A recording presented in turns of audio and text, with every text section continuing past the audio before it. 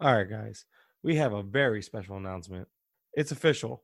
The Bases Loaded Pod is joining the Roto Baller Radio Podcast Network. A little bit about Roto Baller. Since 2013, Roto Baller has been grinding away, providing millions of fantasy addicts their fix of player news and cutting-edge fantasy analysis. If you didn't know, Roto Baller's 2020 MLB Draft Kit is already live. RotoBaller's premium draft kit includes exclusive access to 15 draft tools, including printable cheat sheets for every single possible league type. I'm talking mixed leagues, points, head-to-head, dynasty, roto, AL only, NL only, you name it, they've got it. RotoBaller's premium draft kit includes exclusive access to 15 draft tools. These draft tools include printable cheat sheets for every single possible league type. I'm talking mixed leagues, points leagues, head-to-head, roto, dynasty, AL or NL only, you name it, they've got it. They also offer rankings and projections from the number one most accurate industry expert, Nick Mariano. Not to mention access to their exclusive rankings wizard. Like I said, there's 15, those are just 3, so there's so much more to check out.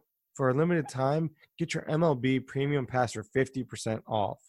But wait, it does actually get better. Right now, you can get an additional 10% off if you use promo code BASESLOADED. Just visit rotoballer.com/basesloaded to sign up for your premium pass today so you can dominate your leagues tomorrow. They're walking him with the bases loaded and intentional walk to Barry Bonds. 2-2 with the bases loaded and 1 out. Oh my God! Deep to right field, way up there and way out of here. Second deck walk-off home run, grand slam. Hello and welcome in, everybody, to another episode of Bases Loaded. Bases Loaded is a fantasy baseball podcast, and I'm your host, Mike Kurland. You can follow me on Twitter at Mike_Kurland. And today, I am talking all things fantasy baseball with the one and only Nick Pollock. He is Pitcher List himself, at Pitcher List on Twitter. Nick, you are, I was saying it before you got on, man, to you, that you are just one of the busiest guys I know right now. Thank you for taking the time, and welcome to the show. What is happening? Really, thank you so much. It's really fun to be here with you, and I'm excited just to kind of hang out and talk about pitching and baseball with you. This is exactly what this type of podcast is. Our followers have come to know these all things fantasy baseball as a way to get to know you, and it's, again, as a consumer that probably found out who you were and followed you and all that starting about a year and a half, 2 years ago, and you go back before that. So I'm honestly genuinely curious to hear your story. But before we get into it, I was telling you, we weren't going to do any news and notes or anything, because this really is just us talking baseball and pitching specifically. But speaking of pitchers, Carrasco is on crutches, apparently. Right? This just happened. And we're talking about the same team that just lost Clevenger for a few weeks with a torn MCL, I think, if I remember correctly. Or either way, it's still tearing the knee. What I told you my reasoning. I'm just questioning their training staff or grounds crew at this point. I don't know what to think. What's going on there, man? Yeah, I have no idea. Carrasco has been one of those things we've all been waiting to hear about. Okay, is he actually healthy? Is leukemia fully gone? Is that going to affect him? Are the Indians even going to use him fully in the rotation? And I've made all these assumptions because it's just, I feel like it's the highest chance of everything. Easily would be, yes, he's healthy. Yes, he's going to be in the starting rotation. Now to see this, it's just, and there isn't even a timetable. We just don't know anything yet. Yeah. There was a very mini meetup with a couple of staff members last night as Miles Nelson came over from California, and we were just talking about how even a couple weeks now for a starter impacts into the season, because you need the spring training. This is when you're supposed to gear up and be ready. So anytime missed now it's not like you're free time to miss. Yeah, this is kind of tacked on. So to hear, I don't know how long this is going to be. They say crutches, but that could just be kind of, being safe about it. Yeah, exactly. Precautionary. That's the word I was looking for. Thank you. I can tell. I guess I saw it. I know. It's I there. saw it on your face. Yeah. So I mean, that obviously has to impact his ADP moving forward with it. And I mean, I don't know if your mind went there. I know mine certainly did. It's like, okay, who do the Indians go to now? Right? Plutko, maybe? Yeah, it's Plutko and Logan Allen is what I'm thinking, which is not exciting if you're a Cleveland fan. Not at all. Sam Moss was already kind of thought to be part of the competition. Maybe he's more of a sure thing now. That could be kind of exciting for deeper leagues. Maybe I'm It's thinking like possible. deeper. Yeah. Right. I mean, there's I know I'm going to say it wrong. Is it Jeffrey or Jeffrey Rodriguez? I know who you're talking about. Yeah. Tristan McKenzie is someone we've been talking about for a while, but He's it forgotten doesn't at this seem point. like right. It doesn't seem like this is the time for him to make an appearance either. So if you're wanting for your standard 12 teamers or anything, what happens now with this? Plutko, Logan Allen, Sam Moss, whoever. No, that's not something you want to be interested in. I'm actually even making the debate that Plesac and Savali isn't really something you want to consider much for 12 teamers. So I'm not happy to hear you about Savale. I'm just a big Savale guy, but that's more or less trusting the process there. Because if the Indians might do a lot wrong as far as like ruining their window and trading off pieces they don't need to trade. One thing they've been doing very well is developing pitchers. Sure. And if you see what they did with Bieber, I think Savale, I'm not saying he'll be a Bieber guy, but he has a legitimate, like, I think it was a 4 or 5. I looked into him. I think I did a deep dive on him. I don't remember, but he has like a 4 or 5 pitch mix. He's really great at limiting soft contact, stuff you already know. I'm just wondering if maybe he could throw a little more breaking pitches, lay off. I think it was a sinker that he throws or two-seamer that, so he throws that for a lot of weak contact. I'm just wondering if he can make that transition into more of a, a few more breaking balls, maybe up the K rate, just something that we need to see. I know it's a lot, but. So Savali, the really quick sticky on him for me is main success last year came from a two-seamer. He had a 2.34 ERA, if I remember correctly, and something like that with like Sierra being like 4.75, like double his ERA, which I don't even reference often because I feel like it's more important talking about the skill set and everything than actually just what the dips say or what the hotel is. That is like the Holy Trinity equating luck, a BABIP, home run, fly ball rate, and left on base rate. That's all just a product of what they're actually doing. But with his two-seamer, what you normally want to see out of that is you want to see an O swing above 30%, right? You want to see a guy with a two-seam approach where it's starting in the inside corner, then coming off the plate, and that's how you induce weak contact. Weak contact, when we talk about that, is more about getting guys to swing at pitches they don't want to swing at, right? If you talk about Ryu last year, he had like a 57% or something crazy O swing on his changeup, and that's how he got his weak contact. Because guys are swinging at that, not necessarily missing on it, but then hitting it with the end of the bat or the handle, right? That's what you're trying to do as the pitcher, avoid the barrel. So you do that most effectively by getting tons of O swing. And so on two seams, you want to see above 30%. Sandy Alcantara's sinker around 32%. Actually, Adrian Hauser's has a 35%. Those are okay. That's actually something that might stick around. That may be really good. Aaron Savali's two-seamer last year, sub 15%. Yeah, it was pretty. And that makes me think like, okay, I don't know if this is that sustainable. You really have to have ridiculous movement on that two-seamer for it to really translate into consistent weak contact, even with that low O swing. I don't think it's that kind of pitch. And then you look at his main two secondary pitches, which is a slider and a changeup. Neither one had a swing strike rate above 13% last year. I'm not saying that they can't, over a larger sample and more development, get better. It's a big ask to really take a step forward. And what we've seen from Savali thus far doesn't really suggest to me that he will be that kind of guy. And I think the ideal is like a Toby. Is like a 3.7, 3.8 ERA with like a 20% K rate and 125 whip to 130, and that's for a 12-teamer. If that's what I'm shooting for, I don't see a reason to go for that in a draft. So that has me out on him. I think I'm at 80 exactly because I understand there is a path to being better than that, but it just doesn't seem like the right dart to throw at this point. I can understand that, and I'm not gonna be the one that tries to argue with. You can. No, I don't want you to feel that way. Listen, I would be lying if I didn't say I was a little intimidated, just because you. Don't be, please. Well, no, not in a bad way. It's in a way. It's like I'm really gonna push myself and see what happens. But I don't know, man. I'm just looking. You look at his walk rates, and obviously 2.5 K per nine. Walk per nine last year in his small sample. That was actually the highest at any stop in his careers. So I mean, maybe the command really is that good that he doesn't need to get so much swing and miss to still get such good weak contact. Maybe maybe the command and the controller. That could be that could be the case exactly of like, hey, he's just really good at putting it on the edges really well, and not giving in necessarily, and that worked out for him. I have found over the years that if we do bank on those that we believe in command inside the zone, it's a harder thing to replicate year to year. Gotcha. I mean, a good example I have is we talked about Cal Freeland. I mean, I even fell into this last year. I think I had him like 42 or something entering 2019. I said, you know what? His command is really good. I watched all these starts the way he was able to do this stuff, and then that just fell apart in front of us in a heartbeat. And that was, and obviously there were more things than just his command was gone. It's still something that you have to take into consideration if that's what we're really leaning on, especially with a young pitcher who we don't really know a whole lot about him. It's a hard sell for me. I do believe in Soroka's for the record. That is a guy that, okay, his command is elite.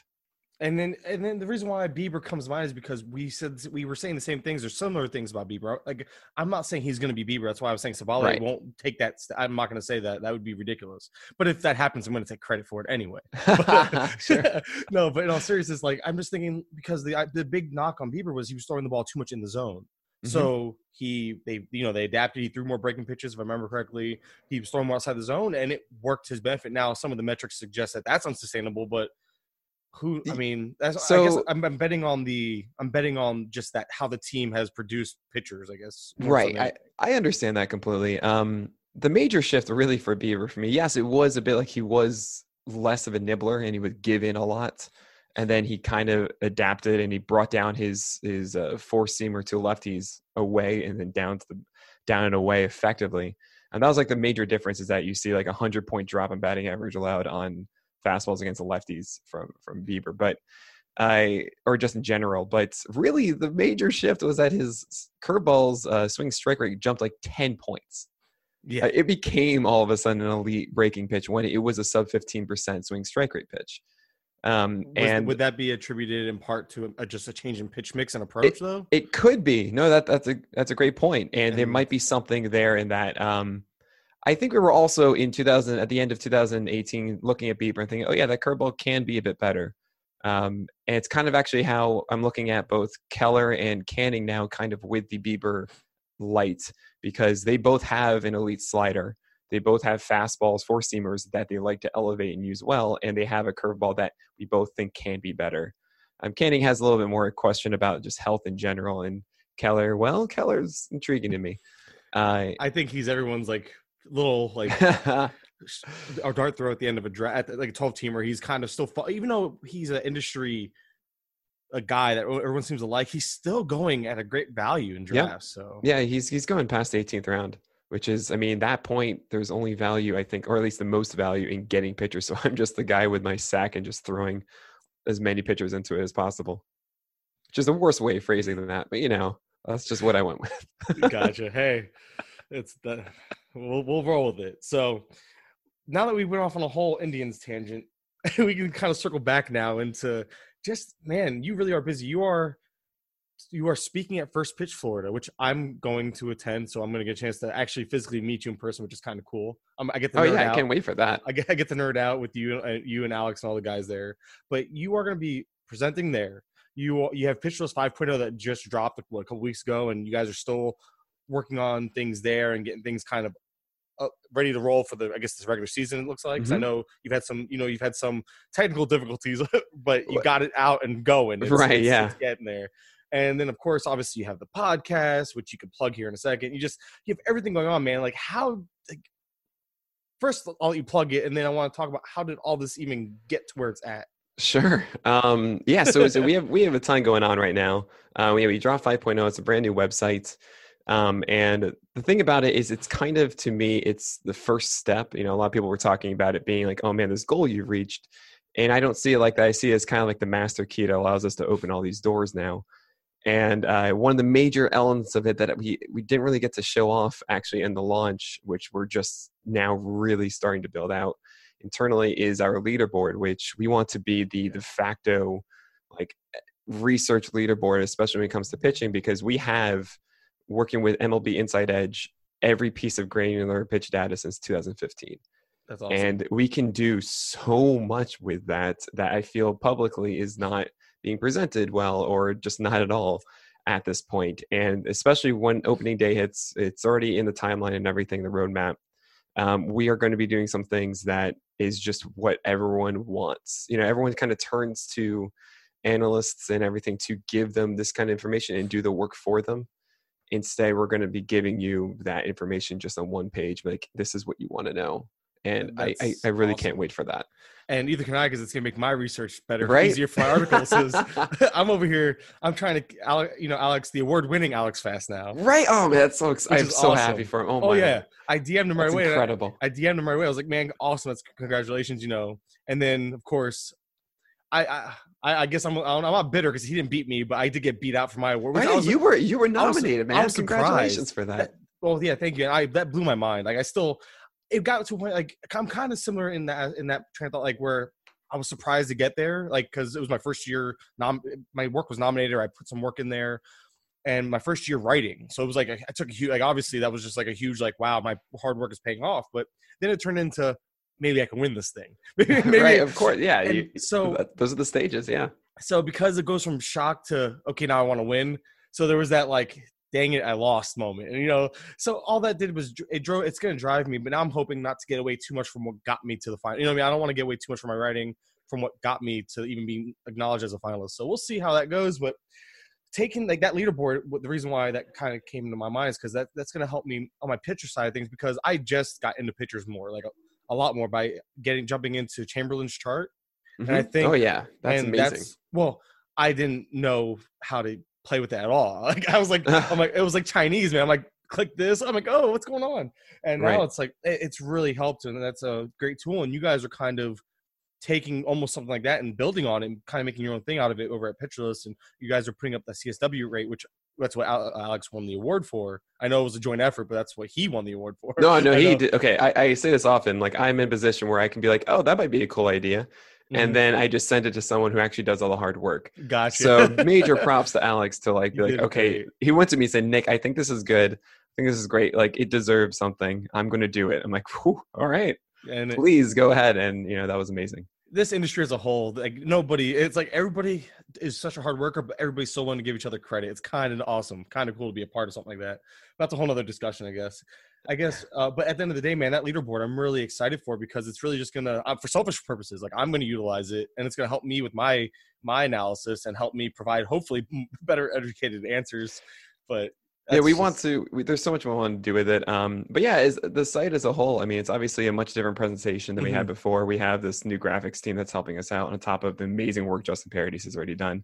Yeah. We have a ebook that's actually, I think, dropping today finally, or maybe it's tomorrow. It's for everyone that signs up to our Pitcherless Plus, which allows us to get into the Discord and talk to the staff. You get the ebook, you get an ad-free experience on the site, you get entry into their weekly giveaways of merch and a lot more things that I'm obviously forgetting right now. But yeah, everyone should be a part of that. It's really fun, and our Discord is the coolest place on the internet. So it's just been so much fun doing having 5.0 come out and all the things that we're working on behind the scenes with it. So, and there's one more thing. It's been great. No, and I was watching your live stream, and there's one more thing that really stuck out to me that is going to be like something I'm personally really looking forward to. And I'm trying to remember exactly what it was, so maybe it'll jar the right memory. But something about, I believe it was trends or something. You guys were going to do like up to date, like trends as things are happening. So that's what I'm talking about with the leaderboard, is that essentially every day the landing page, instead of actually being that massive thing where you have like a custom filters and everything that you'd want, we'd actually have a page that showcases, oh, hey, these are the guys that threw harder fastballs yesterday. Yeah, that I'm so relative excited for that, to this year or last year. And we can say increased usage rates. We could say increased swing strike rate stuff. This is clearly the thing that is just so important. And then we have all the things on leaderboard that I haven't really talked about yet because I want all the filter system there. But we have all these different ways to apply granular pitch data. Like, for example, I have plus percentage, which is you take CSW, then you add in early strike fouls. That's 0 counts or 0 strike and 1 strike foul balls, essentially not being wasted foul balls. And then you also take in balls in play that are weak. So that is a general out. It just pop up or a dribbler back to the pitcher, all that kind of stuff. What percentage of all pitches thrown by this pitcher or this pitch type generate something good for them? I'm so excited. So that kind of stuff is like, wait, right. Obviously I want to know that, because we're talking about the guys that aren't good at CSW. You're talking about your Keuchel types, even Nola kind of, he's more of a called strike kind of guy, but you want to know these guys. I mean, you're talking about Savali. I want to know his plus percentage. I want to know how often he does generate that weak contact and include that because that's just as important as those called strikes and those swing strikes. So, if not more so in a way. So stuff like that. There's an endless pool. We actually have a channel in our staff that's ideas for the site that's publicly, but also invent new stats. And it's just all of us just throwing ideas based on the incredible amounts of data that we have of like what would be useful, what do we want to know, and then working with our data science team internally to make that happen. That is awesome. So it sounds like bigger and better things are on the horizon, and people don't realize that this first step, like you said, was just the first step, exactly what it was. It wasn't, this isn't the end, this is the beginning. Oh yeah, no, definitely. Awesome. So speaking of the true beginning though, because like, I don't know if you saw this ever, not necessarily ever being a thing, but maybe as fast as it's kind of turned into what it's turned to, but how did Pitcherless even begin? How did Nick Pollock get into the industry and create this thing that's become what it's become, man? Which, kudos to you. It's honestly very impressive. I'm not just kissing ass. I truly mean it. It's a testament to your hard work, and it's awesome to see. So congratulations on all the success going on right now. And well, thank you. I mean, those are some really kind words. It's shocking to me kind of to have this kind of conversation, honestly. I was a college pitcher. You know, I gave pitching lessons. I coached travel ball as well. And I actually had a moment where I got out of baseball for a bit. I had like a little bit of a lull because I was just burnt out by it a bit, and I played music. I thought I was going to play guitar for the rest of my life. Well, Definitely not. Yeah, right. I was like, why not? You know, it's the worst recession we've seen in ages. Let's just try and play guitar and work in retail for a moment. And then I got into a job running a weird news website, and I started to learn WordPress. I was a computer science minor, and so I've always loved computers and tech stuff, and so I essentially learned how to make WordPress sites. Not great ones, but, you know, I could like manipulate them and do that kind of thing. And from there, I was like, you know what? I want to make my own baseball website. I'm a fantasy baseball fan. I want to create a gift database where you can look up every single pitcher in the majors and actually see what they throw. And I was thinking in my head, like, it's a finite thing. There are only so many pitchers and they have only so many pitches. So if I make X amount of gifts, I can then, you know, organize them on the site, and then you'd have this repository where you can just go and look them up. And that would be a really cool thing, because I know I love this. I know I enjoy it. Those are so much fun to look at, watching the sliders and the right. That's like that's the core of what we do. So I created Pitcher Gifts back in 2014, pitchergifts.com. I put it up on Reddit. I think we got like 40,000 hits in the first 24 hours or something. Broke the site and all. That's awesome. And I mean, I was really stupid. I could go along a long trail of all the stupid mistakes I've made along the way. But this one was hosting the GIFs internally on the WordPress site, as opposed to using something like Jiffy Cat, which is external and then doesn't kill your bandwidth and slow down the entire site massively. So when you have like, you know, 2,000 GIFs on the site, you might want to do them externally. So that happened, and then I realized, oh yeah, I should probably write something to have them coming back every day. You know, I can't just like do this and that's it, done, over. So I started writing my pitching because that's the thing I cared about the most. And obviously I got into Fangraphs. I think I had my renaissance like 2011, right after college, realizing like, oh yeah, Nick, there is more to the game now that you're out of it. So I really jumped into all of that, and then came up with the Roundup because that's just something I felt that was useful. And I remember actually, I remember reading Razzball at the time, and I kind of liked the flow of Grave, just like the idea of having some inside jokes a bit, but not, you know, having, I respect a lot what they do at Razzball. I know the thing that Gray does isn't for everybody necessarily. Yeah. And I wanted to kind of, sorts. Right. So I want to kind of bridge it, like have a touch of that at times. Cause I am like that. Like I see a lot of Gray, you know, I met him in person. He's such a great guy. And I remember like seeing a lot of his goofiness. I'm like, oh yeah, I recognize that myself. So having a touch of that, of course, but then also, you know, so inside of like, don't read like a textbook, but at the same time, feeling like this is direct information. Like you're looking for info. Great. You have that. It's there. And it's this nice blend of just kind of casual, feeling like your friend telling you what to think, as opposed to, you know, an act or a professor.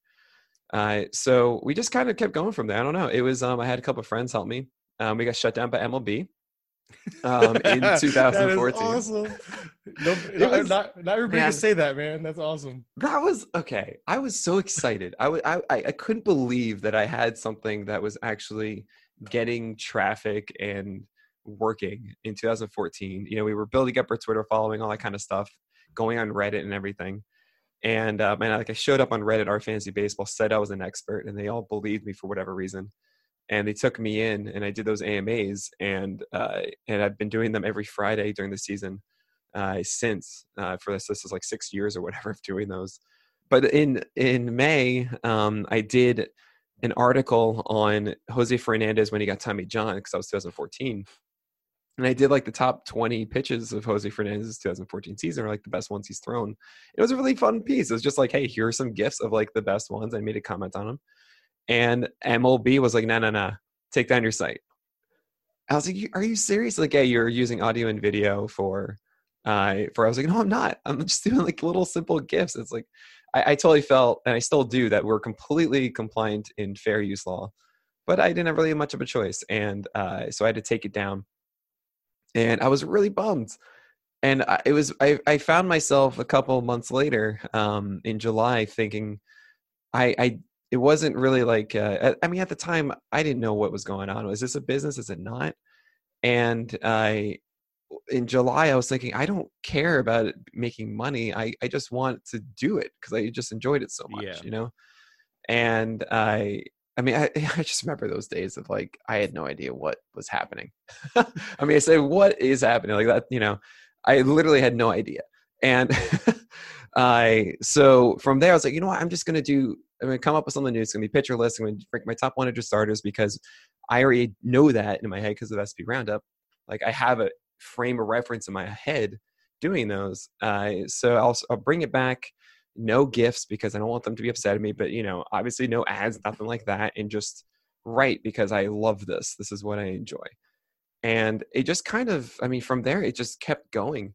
I say it often that Pitcher List is built on strangers because the first couple years, not until 2017, it was just people that emailed me. Or I would find someone doing some great stuff on Reddit and I would say, hey man, you want to just like do it on my site because I can give you like a better format for this as opposed to like some random Reddit post. And I always paid people.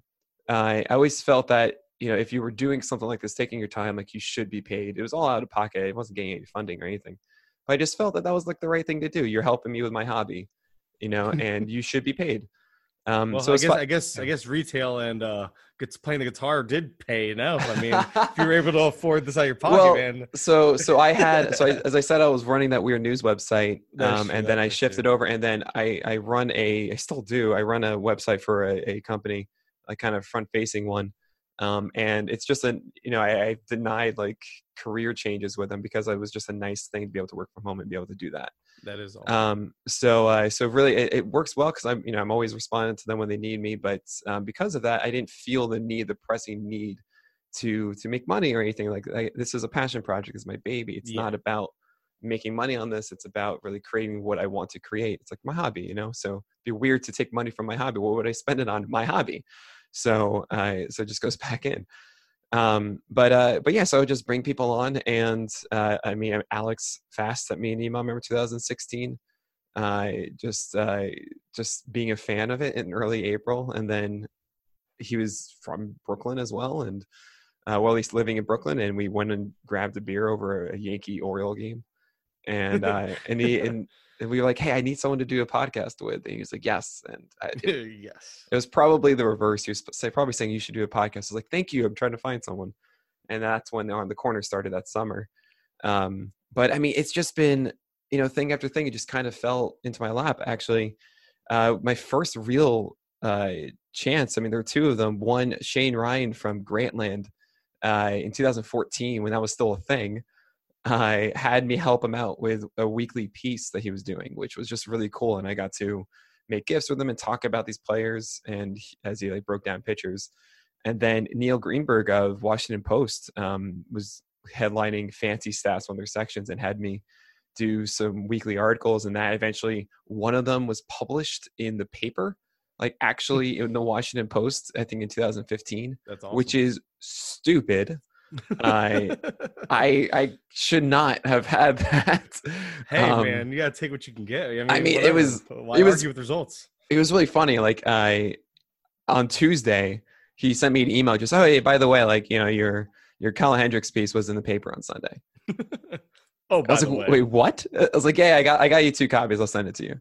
I was I was gonna like, ask you, do you still have it framed or anything? Like, My parents have one. that's cool. And then I have one like tucked away to make sure that it's preserved. I was gonna say you should frame Yeah, it, I man. probably should. You I really should do that. Honestly, that's something. That's something to be proud of. It really is. I mean, I know it's weird. I know it's weird to you, but man, if anything I ever did won me an award or got a paper or something like that, like you said, the Washington Post, the freaking Washington I mean, Post. that was absurd. It's one of those things that I feel. I feel like there have been people who have done more work and more deserving than I was at that time. And it was just a situation of circumstance. And that's kind of, I think, why I've degraded it mentally, because it was like this thing I got to do every week, which was cool. And I got to write about it, but I look back at it, it wasn't my best writing. I was just doing it, in a year and a half in or whatever. And it was just, they literally needed something and they didn't have anything. And they're like, okay, cool. We have that one. Sure. Why not? And they threw it in there. Well, you know what? People would die for that. Like, I'd be glad if somebody said, you know what, screw it, we'll take Curlin's work here. Right. I don't mean to sound ungrateful for it. No. You don't sound ungrateful, right. but like, you shouldn't be so down on. I could tell you're almost like the way you're saying it is like you were kind of down on yourself at the time, or you've been a little like you said, you've also mentally degraded it a bit. And I'm just saying you really shouldn't. You should be. I mean, regardless of how it happened, it's an awesome thing that happened to you, and you should be honestly proud of it, even though it wasn't your best work. I'll take that. Thank you. So anyway, so major props to Neil and Shane for giving me a chance early on. And then, of course, 2016, I got to meet Spore and Eno in the New York City meetup. And I remember being blown away that they even recognized me and knew I existed. Mm-hmm. Then Spore gave me a ticket to the Sabermetrics talk the next day. And I feel weird even talking about this now, because that was amazing. Spore just like went out on a limb for me like that. And I feel weird about it because at the time, this was such an incredible thing. And in retrospect, I feel terrible about, aiding this person at all, given what's come out. But in 2016, I became really close with Jonah Carey, which, if you remember, I mean, back then, before we were all aware of his horrible charges and everything, he was one of the highest regarded writers out there. Yeah. And he allowed me to, he gave me a lot of promotion on Twitter. One of our early jumps was a lot because of Jonah. I remember the playoffs coming around. He said, "Oh yeah, for a follow, go to check out Pitcher List for the playoffs." And we got like 1,000 followers. Like this is what he did. He did so much. And I actually, during the World Series, I remember with the Cubs winning the World Series, he called me his work wife because we were on GChat during the World Series and everything. And I would help him write his article for the next day and actually have parts of it. And that was really, for me, we talk about adding fuel to your engine, right? About, what's pouring in the coal and everything. And that's the kind of stuff that keeps you going, that makes you like, okay, you take those steps and you can work for months based on that, And obviously it's just to hear the news. It's just quickly, it's just like, oh my God, Jonah, it's horrible. And to know that kind of thing, it's terrible. It's crazy because you knew him one way, you had no idea any of this was happening, and then when you hear the news that you hear, it must have at first it was almost like disbelief, I'm sure, and then it's like, wow, when it sets in, you're like, oh my goodness, this really happened. I mean, it's horrible. It's really, I couldn't feel worse for the family that was knew about this monster. But anyway, so that was something. And then 2017 comes around and we have 3.0 getting launched. Actually, that was 2018. Man, it's 2020 now. My God. Okay. It's flying, man. 2017 Spore gave me another opportunity, brought me onto the Rotographs team. And that was ridiculous. And now you guys argue passionately. Man, that podcast was awesome. There was some. I'm not gonna lie to you. There were some like I could feel the tension through my cell phone, and I'm like, oh, like obviously you guys get along. No, completely. No, it's one of those things where it's like it's awesome. Doing even in the moment. We both are very much aware of this being like a bottle of like. This is only as we do this, and completely separate. Definitely. I mean, buds. I was gonna say, I'm sure there's no actual animosity there, but it's kind of cool because I'm starting to form that. Like, by the way, my co-host SP Stream, one of my co-hosts, SP Streamer. Mike. Mike. He says hi. By the way, hey, of course. Because well, you and I are doing this during work hours, like normal people work hours. So he wasn't able to join, but he says hi. But him and I have kind of started going that route as far as like we'll get into it on the podcast, and it's all out of just respect for one another because obviously, he's strong. His opinions, he has his strong opinions. I have mine, and it's at that point where it's like, well, you know what, screw it. I guess this is it. We're going to battle on this subject right now. Rub my hands together, like exactly. So I knew beforehand that there would be certain things of contention. I was just like, all right, okay, here we go. This, yeah. I often say one of the best things. I've made two really big mistakes that have been great. One is calling Scott Bogman Steve Bogman. Yes. Yes. And because that created that great relationship with the Welsh and Bogman, which I really treasure. And the other is that I ranked Luis Castillo so highly that it started the fireside chat with Spore. And those are kind of those things where even through like the bad stuff you have to like, or things that you regret, come these great opportunities and be able to actually be in a better place after.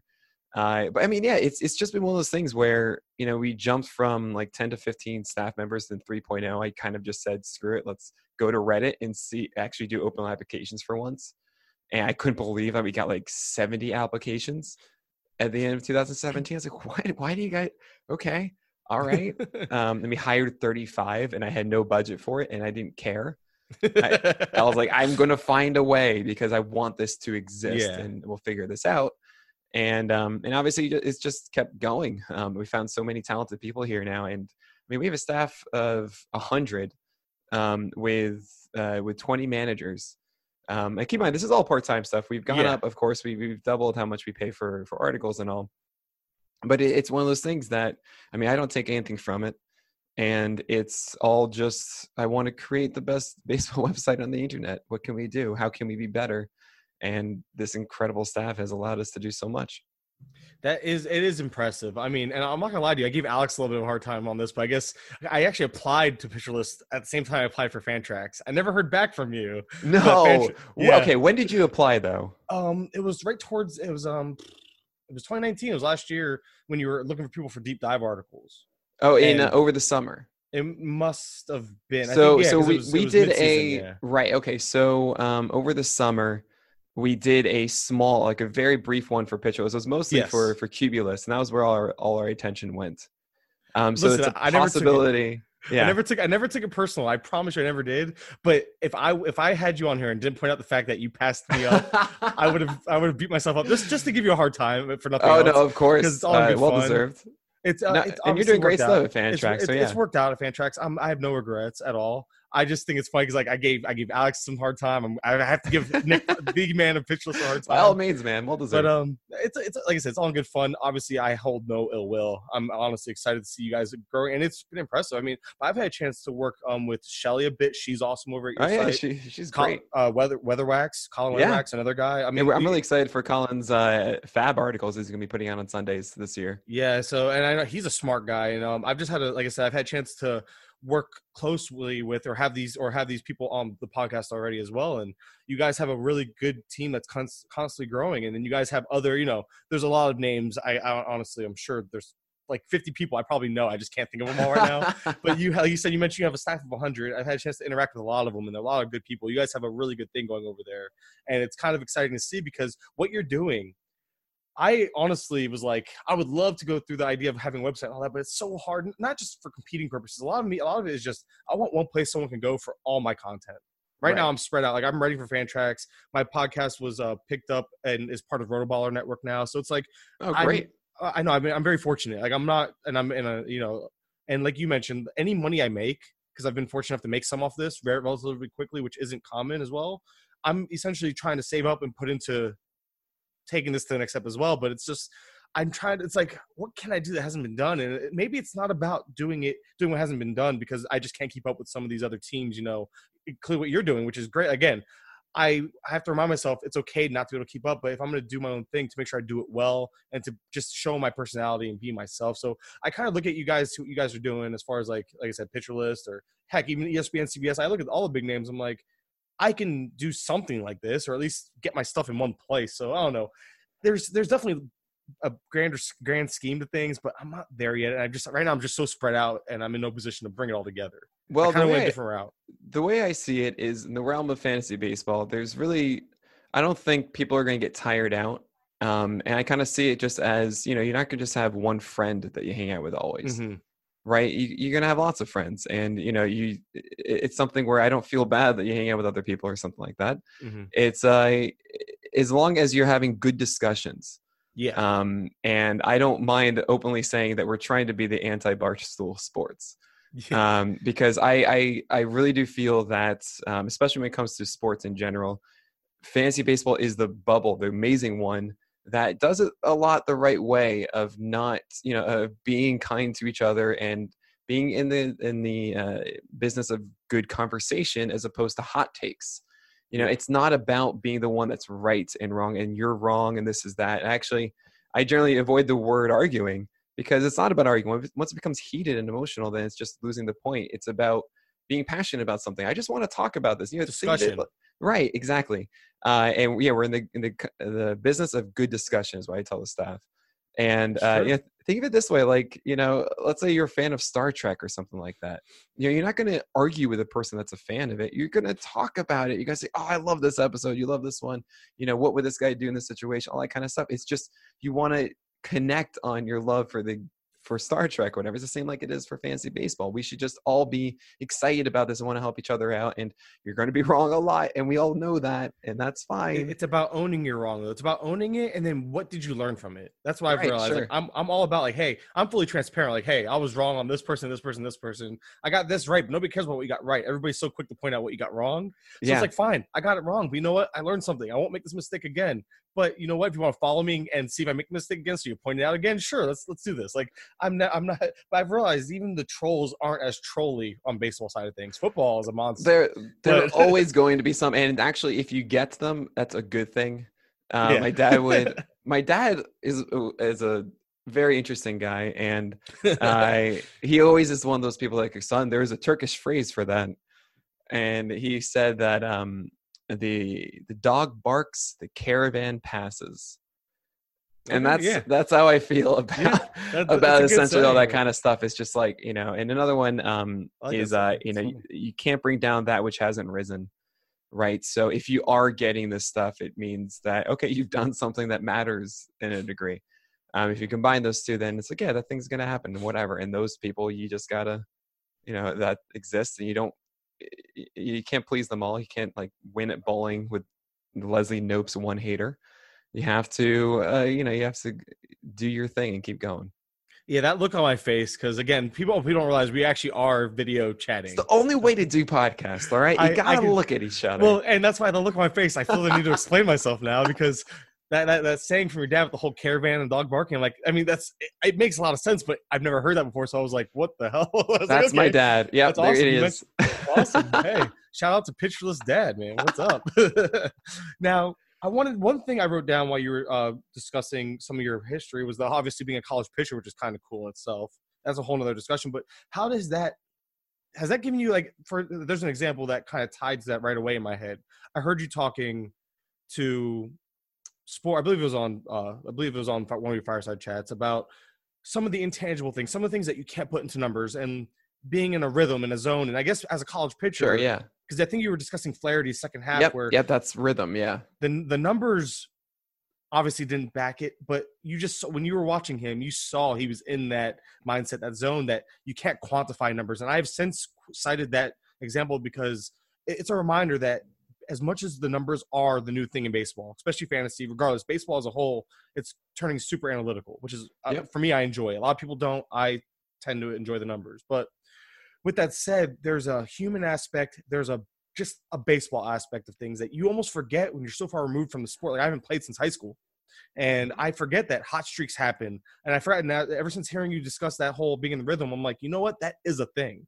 You can't quantify that in the numbers, but that is such a thing. And I guess this goes back to being a college pitcher. I guess all that experience reminds you that there is more to baseball than just the numbers, I would assume, right? And has that kind of helped you? Has that hurt you in a sense as an analyst? I honestly can't tell you because you'll see people that are anti-stats. You have someone in every hometown league is like they'll pick up like Nick Ramirez, because he had like 2 good starts. And like you're like, Nick Ramirez is not good, man. He goes, I don't know, man. He's hot right now. He's doing his thing, and there's always that understanding of like, right, this is a skill sport.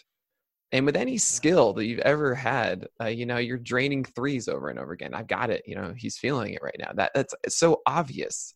That, right, you get as a human, locked in the zone, and then sometimes you're not. And I will say, during the course of a season, especially with pitching, it is very much you get confidence in your stuff. You trust your muscle memory more. You don't overthink it. You understand. There's like I don't know how to describe it exactly, but as you're releasing a pitch, your brain is so in tune with the tips of your fingers, essentially, when you're locked in. And you just know exactly the moment you're supposed to release it. And if it comes off slightly off or in like the very most minuscule way, you'll know. And if you on release, you've got it, right? That's so awesome, man. I mean, you don't hear this being spoken about in fantasy sports because, again, first off, most of us don't have college experience or beyond high school. And even in high school, because for a lot of us, including, I mean, I'm not old by any means. I'm turning 30 this year, but that's still 10 or so, 15, almost like 12, 13 years ago since I played. And it's like you forget that feeling. You forget that you're so far removed from it that it's an afterthought. So that really, like I said, I just can't get over how that resonated with me, how it just stuck with me when you said that. Because I was like, wow, there is just something about baseball that you forget when you're trying to be an analyst on the fantasy side of things. Right. I mean, I found myself like doing streamer picks at the time, being like, look, I watched him last game. He looked really in rhythm. I mean, that could burn me because then the next day, he's terrible. Like I remember watching Peter Lambert's debut against the Cubs and thinking, man, he was feeling it all. Like that was legit what he was just doing. And then of course he was terrible the rest of the year, save for like 2 other starts. And that's just one of those things. Same thing with, I think it was Cal Quantrill had a start like that too. I'm like, this ain't so bad. I'm like, oh wait, this is kind of bad. So it does hurt you sometimes. Oh yeah, of course. But I mean, it's very important to say like, this is, especially in small samples, when you see that, you have to acknowledge like, okay, today he was in rhythm. And is that going to carry over or not? Now, and that's the key right there. Yeah. Right. And it helps to say, it helps in the cases where we completely lock out from guys because like, oh no, it can't be this guy because he's X, Y, and Z. But then you watch him, you understand him, and you go, okay, wait, no, he was in rhythm. And there is now an opportunity. There is now at least that 1 out of 20 that he didn't have before. Right. Yeah. I don't know why my brain is going to this, but I'm thinking like in a pond, there's just now 1 lily pad to hit as opposed to 0. I don't know. That's just where my mind is there. And like, you're not going to hit it probably, but you can. You got to try. Right? That's the innocent Zen pond of Nick Pollock. But right, that's something that does help and sometimes grasp like, okay, this is why this guy's getting effective. Great, because he has every single pitcher in the majors, if they try and do what they do, would be an ace. Every single one. And the thing about it is, that's so hard to do. I mean, it's really, really so hard to be a consistent pitcher in the majors. Pitching is it's like one of the hardest things to do. So once you grasp that every single pitcher has something to them that makes them a major leaguer, it can work on a given day. And if they get into rhythm of that, then that can succeed for longer than we expect. Which is, I'm not going to let you, I'm going to let you stop right there about the streaming stuff because I know you have a whole discussion. You probably have it all in your head. I don't want to ruin. There's a whiteboard right here that I haven't put put up on the wall yet. That is actually me outlining that. Because you have that's what you're talking about at First Pitch Florida. Yes, the art of streaming pitchers. Which I'm gonna be. I already told Mike I'll take notes and I'll let him know because he actually was really, his last year was his first year doing it. And he was really successful and it was it's just kind of cool. And I'm curious. I think his big thing is because he couldn't make it. He just wants to know if he's missing something. Which honestly, maybe he's not. Who knows? Oh man, maybe he's just. But now. So I wonder. Okay. I don't know how much I should spoil about that presentation. I don't want you to. That's what I'm saying. I don't want you to spoil it because again, that's part of why we're going, and it's kind of why I'm going. Don't get me wrong. I want to know. I'll say this. I'm gonna set the tone very early in that presentation about what you should be expecting the rest of the way through it. That's awesome. I'll also say this. There is never going to be a secret sauce of like. I mean, look. If you look at like an entire season, if you are so prophetic that you can say, all right, this sub 15% pitcher is the one that's going to perform today, you would win every single year. You need to bet money on these games then, type of thing. Well, no, but you can't. That's what I'm saying. Is like, Yeah. that's just not, it is a terrible bet to make. I actually personally don't play DFS because I recognize in such small samples, it is just not worth your time. Personally, I don't feel that way. I don't do DFS personally. I haven't found success doing it. Like I know I've done very well, and that's what made me want to do fantasy baseball analysis, because I found myself doing very well in my home leagues and some of these more competitive leagues as I kind of get into these things more. So it made me realize I want to put my information out there, and hopefully I do well and help others do well in the process. Right. But I just find in daily I'm not as successful because I have a more of a bigger picture type of feel for things versus that singular day. That's a great way of putting it. Yeah, big picture, right? Like I focus on these guys and like, okay, this stuff could translate into X, Y, and Z. Mm-hmm. But the single day, it's just so hard. And don't get me wrong, I understand there are ways to be successful, and it's not like you should never ever play it. And I'm not trying to say like, oh, it's a scam or no, it's not. I'm not saying that. I'm just saying for me personally, I look at it as a single day and I make my streamer picks and stuff, and it's all just so difficult to get right. So I'm not going to reveal the art of, okay, just do this, guys, and you'll have a successful season.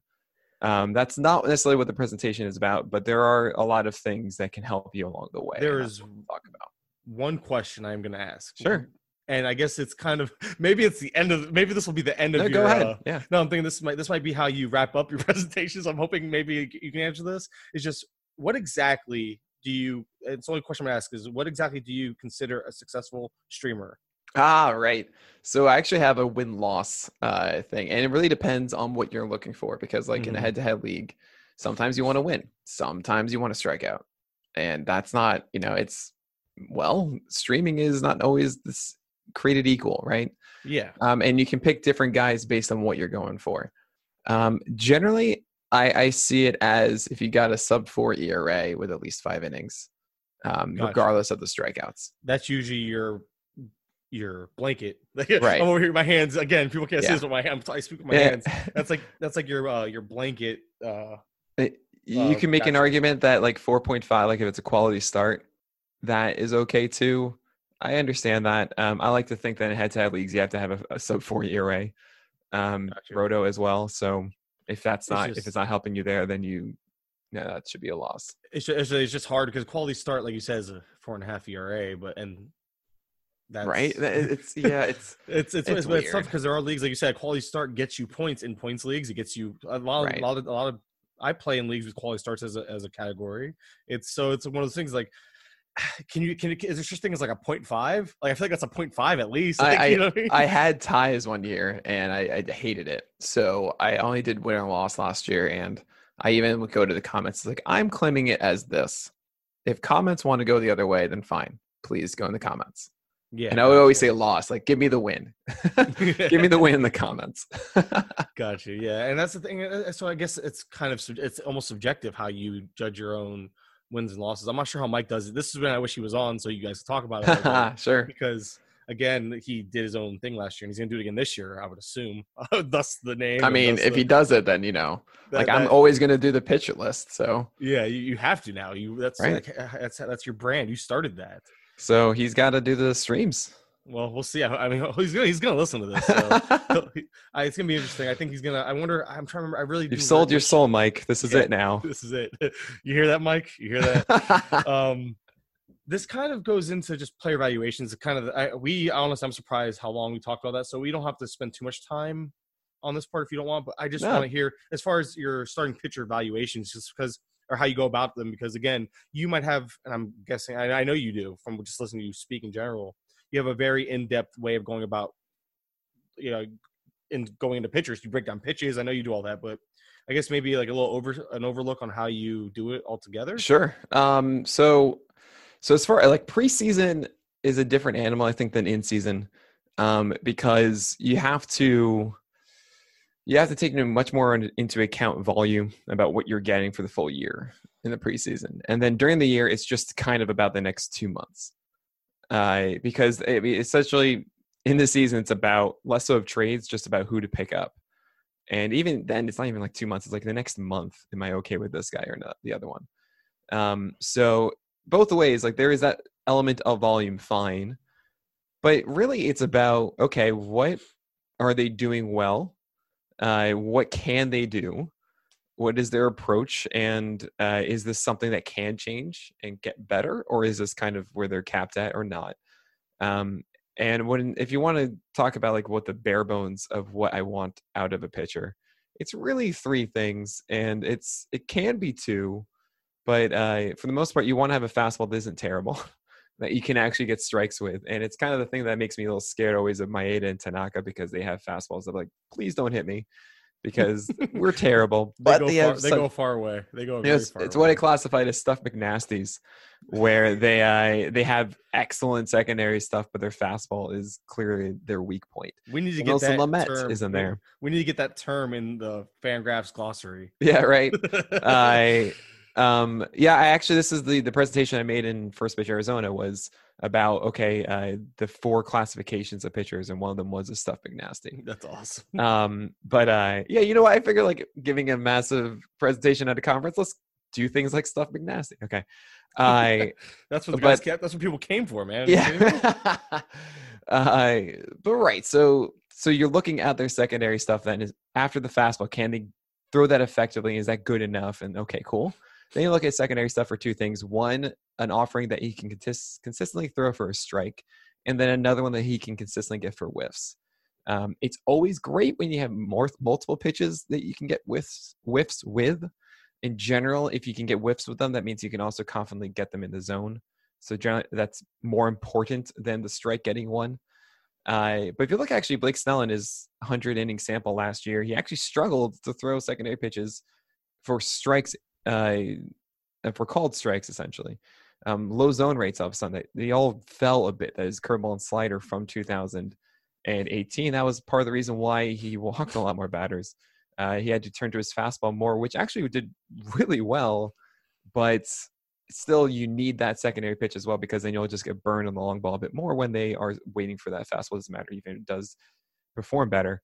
So those are the 3 things innately, right? I want to trust that they have a whiff pitch that they can turn to. And if they have it at 15%, like, well, maybe they can go to 25. The idea that teams don't change anymore is kind of going out the window. We see pitchers change all the time, and it's great. It is so exciting. Even teams like the Pirates, they're now changing their approaches and figuring this out. It's embarrassing if clubs don't at this point, which is wonderful. So there's a lot more optimism than there used to be because of this kind of stuff. But look at Dinelson Lamet. I mean, I go to him again because he has 1 breaking ball, and it's not 2. I don't care what Savant says. It's not a curveball and a slider. It's 1 breaking ball. Call it whatever you want. I think it's a slider, whatever.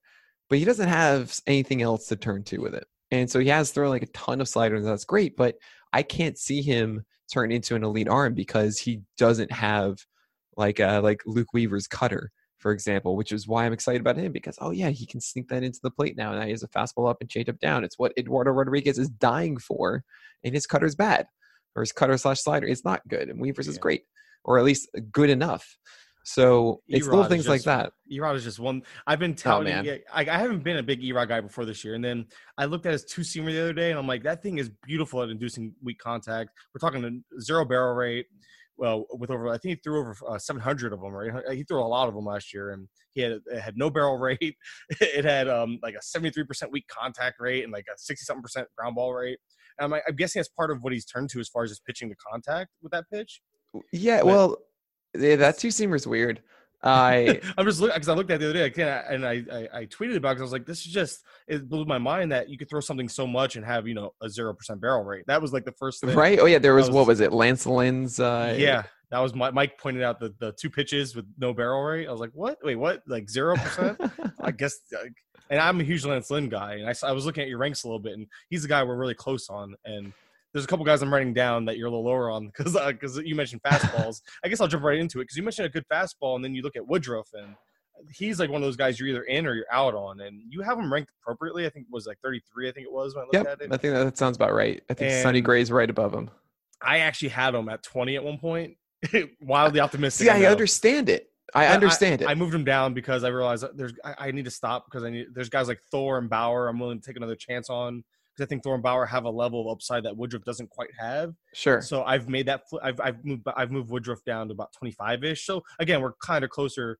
I don't know, man. I'm wildly optimistic. Those fastballs are just beautiful, and then that changeup has I think it was Eno that pointed out the 10-mile-per-hour difference, which is a huge thing. And apparently the changeup itself actually got improved over the last few months. And then if you look at the actual velocity, you saw his velocity actually crept up throughout the year instead of down, which is an awesome trend to see. So we'll say with Woodruff, the velocity going up, considering he essentially got hurt and then came back as kind of a reliever as opposed to a real starter. Yeah, he didn't do because they didn't let him throw a lot because the Brewers in September. Oh man, let me tell you, Craig Counsell's like, all right, 3 innings. Oh, look at the time. Yeah, and they take you out. So Woodruff, I think, got those opportunities to just kind of push it a little bit more in those times. That's true. I don't know if I believe that the changeup is going to be a consistent offering for Woodruff. It's of the split variety a little bit, and what we've seen in the past from him is that there are times it looks filthy. I remember when he first came up, we were like, "Whoa, what is this?" And then all of a sudden, like, "Oh, right now it's bad." So we don't really know what we're going to see out of that, and the slider isn't that great. Here's the thing: Woodruff, if he throws 200 innings, will well beat that 33 mark. His four-seamer is really, really, really good. It will be a little bit worse this year. Omar Levias from Grandal, I think we've talked about that a lot, but there should be an impact from that. Yeah. And I don't think it's going to perform as well as it did last year. And considering that's everything for him, it's hard to really bank on the same kind of performance.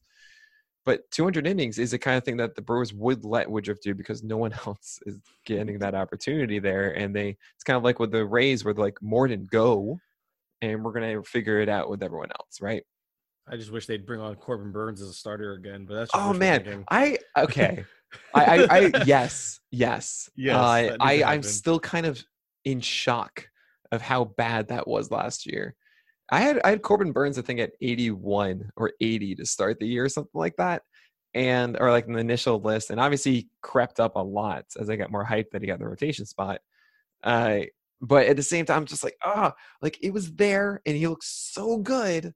And then it wasn't at all. Yeah.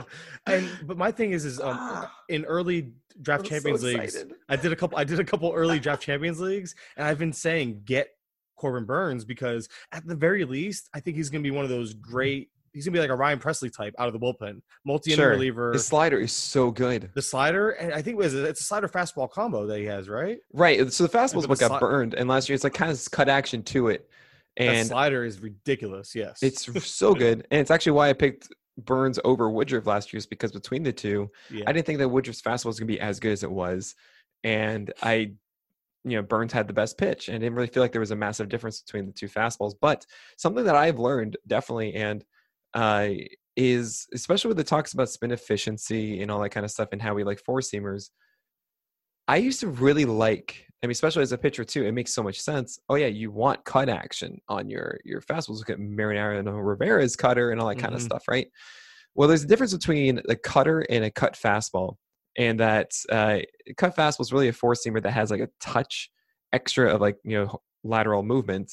Kind of like we saw with Glasnow in that Chicago White Sox start last year. If you watched that one, which we all should have because it was such a fun moment. But his fastball was getting that cut action at the last moment against the White Sox, and it was kind of blowing our minds. It's not a good thing. You want actually the ball to be getting as much rise as it can. Yeah. And having some sort of cut action is actually taken away from that.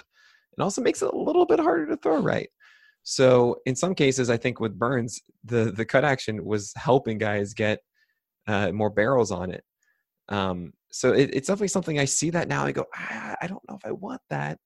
It looks so pretty, but it's not actually what we want. Now, if it turns into a full cutter, with more exaggerated movement, then okay, then that needs to be a separate pitch from your actual four-seamer. So that's something to consider with that, with Corbin Burns, and hopefully I don't know if that's still around or not. I just know that Burns, the biggest reason why I wanted him was because first off, I'm hoping they give him a second chance in the rotation at some point this year.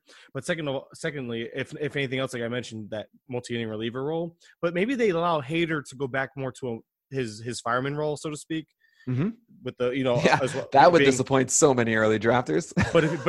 Exactly, it would. But if they do, because they got Pomeranz. Didn't, Oh no, the Padres, Padres took got it back. Yeah, Padres got Pomeranz. I'm all over the place. Don't mind no, me. don't worry. Hey, I've done the same thing. Last night I asked, "Where is Homer Bailey now?" right. Twins. Okay. Rich Hill's there too, right? I think. Yeah, exactly. Yeah. But so, anyways, back to Burns because now I look like an idiot.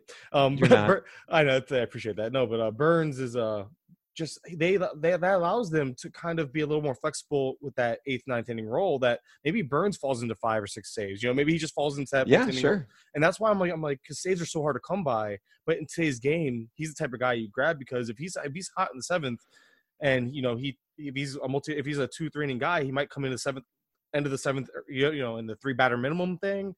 It could play into him just grabbing an extra save here and there. Just that was my big thing. Like maybe he falls into a few saves, but if he falls into the starting rotation, that's even better because his value. I think he's right. We'll see. I think he's outside the top 300 ADP right now. So that's a great point about Burns. I will say the Brewers as a whole, I have found myself just completely ignoring them. I mean, name a second pitcher. Go for it. Well, actually, there is actually one that I am considering, which is Josh Lindblom, just because I don't know. Because of the enigma that makes him more interesting than the guys we know and we don't like. Yeah. But he's going to be in my top 100 because sure, I don't know, man. Take a shot. Right. But yeah, like people are talking about Freddie Peralta, and actually, this is he's adding a slider. Right. Yeah. So we joke Fast and I that like we talk all the time. We literally do. I remember just coming back from that event in the city and. He's texting me or on Discord and everything, send me all these things about Freddie Peralta, and saying like maybe this is something. And just a quick thing on that. I don't know. I mean, he could use a slider because he struggles so much throwing fastballs where he wants to. But if he struggles with fastball command already, how are we going to assume that his slider command is going to be good? That is a very true statement there. So I don't know, but at the same time, obviously there is some ceiling there that maybe is worth taking, in your 15 teamers at $1 or something like that. But the Brewers as a whole, I do feel like it's the Rays where, as I was saying before, where it's just one guy goes free and then the other ones, it's going to be like another take of Dodgeritis, or just you don't know who's going to start and how long they're going to go. And it's just not the fantasy life I want to live. It's not the best life to live, right? Right. I don't really deal with it much. All right. On that note, we're going to go ahead and take a brief break, and we'll be right back with you after a word from our sponsors. Hey, it's Kaylee Cuoco for Priceline. Ready to go to your happy place for a happy price? Well, why didn't you say so? Just download the Priceline app right now and save up to 60% on hotels. So whether it's Cousin Kevin's Kazoo Concert in Kansas City, go Kevin, or Becky's Bachelorette Bash in Bermuda, you never have to miss a trip ever again. So download the Priceline app today. Your savings are waiting. Go to your happy place for a happy price. Go to your happy price, Priceline. And we're back. Well, going into pitchers, throwing new pitches or adding pitches, first off, that's something I always love to see, or potentially love to see going into spring training. And the two that come to mind, because these are very two make or break guys for a lot of teams, are Tyler Glasnow and Chris Paddack. Both of which, one's adding a splitter, which I remember listening. I think it was, again, Alex Fast was on this one, though, talking about how you guys hate Mason brought up how you guys hate splitters. So we'll get to that in a second. How you guys hate? This is a myth that I need to fix. Perfect. Yeah, we'll give you a chance to rectify that situation in a moment. But then, obviously, I wanted to just mention real quick that Paddack apparently added a curveball, which I think he threw a little bit towards the end of last year as well. So obviously I'm excited about both. But first off, what is your issue with splitters? Because apparently, according to Mason, you and Alex have one, and apparently to work at pitcher list, you have to not like splitters, according to him. Yeah, right. First of all, I love that we have an inside joke now, which is great. Like we've got to a point that there's an inside joke about us. I hate splitters as your number 2 pitch. Gotcha. I love them as your number 3. If we're talking before about, we need a pitch to get whiffs and we need a pitch to get strikes. If it's your number 2, generally your number 2 is the one that gets strikes and hopefully whiffs too, and then you have something else to also turn for whiffs. In most part, I mean, sometimes it's really like as straightforward as Weaver uses his changeup to get whiffs and then the cutter for strikes. If I see a guy with their number 2 as a split variety of a changeup or a splitter, it brings caution because it is, and I can actually show you, and everyone else can't see it. But when you're doing like a slider or something, is you just putting your finger on the seams. This is really easy. Pick up the ball and you can do that. No problem. I feel the need to stop you for a second and just let everybody know. Right now, Nick Pollock is on the screen showing me pitch grips and talking baseball, which honestly, this is awesome to me. This is the closest thing to talking to a pro level guy. Okay, no, don't do that. No, it's kind of cool. Just you have more intimate knowledge of just the actual pitching than I do. But in all seriousness, so this is kind of awesome. So as you were, sir. So, so just to give a picture here, I'm taking the horseshoe, right? I've turned it so that the C is backwards, and then I'm doing it at the base of the horseshoe with my middle finger, index finger, however you want to do your slide. That's generally how you do it. And then, so it's really easy to do, right? You just pick up the ball. There it is. That's the spot. If you do a changeup, if you do a split changeup, rather, a split, what you have to do is you jam the pitch into your fingers. And a lot of guys that throw splitters, I remember this a lot in high school, and you'll see it in the majors as well too, is that they, before the pitch is called, when they're looking in, they already have the grip into their hands, right? And that is something that I can tell you firsthand, because I actually threw this in college. And you can see, like, it's really hard. There's a massive gap you can see, Mike, of just like, this is painful, right? Also, it looks like it puts, and I see up your arm a little bit because I can see just the way it almost puts like a strain right there too. Sure, a little bit. There's more tension. I'll say the extra grip you got put into it to hold on to it properly. Well, everyone listening can do this. You take you make a peace sign and then try and spread out your index and your middle finger as far as you can. You can actually kind of feel it down your arm a little bit. Slightly as you do that. The top of your forearm a little bit. Yeah, exactly. And also it's a little bit underneath it if you put your hand underneath. And what I would do, I would sit in the dugout and actually when I'm not pitching, I would hold the baseball with this as much as I could to get this as stretched out as I could. I could do it actually all the way across like this. If you're seeing it with the seam down the middle, Mike, like that, which is like a fork ball essentially. But anyway, what I'm getting at here is that this is a much harder grip to replicate every single time. And a lot of times the guys throwing these split changes stuff, they don't do the thing of holding the splitter out and then changing it inside the glove to a fastball or whatever. And even that, like, you get kind of one opportunity. If you screw it up, you're not going to step off the mound and go, "Excuse me, guys, sorry, I got to get my splitter grip back," And it's something that falls in and out of feel a lot. I remember specifically there were certain days that I just could never feel locked in, or maybe my fingers didn't want to spread out the right amount. There's just a lot more involved throwing a good splitter consistently. So if you're trying to throw that as, I need to get a strike right now, that's not going to always be there. And so it's why I'm okay with Montas throwing it. That's his third pitch. Fastball sliders is his main thing. And then he has a splitter on top. Glasnow throwing it, great.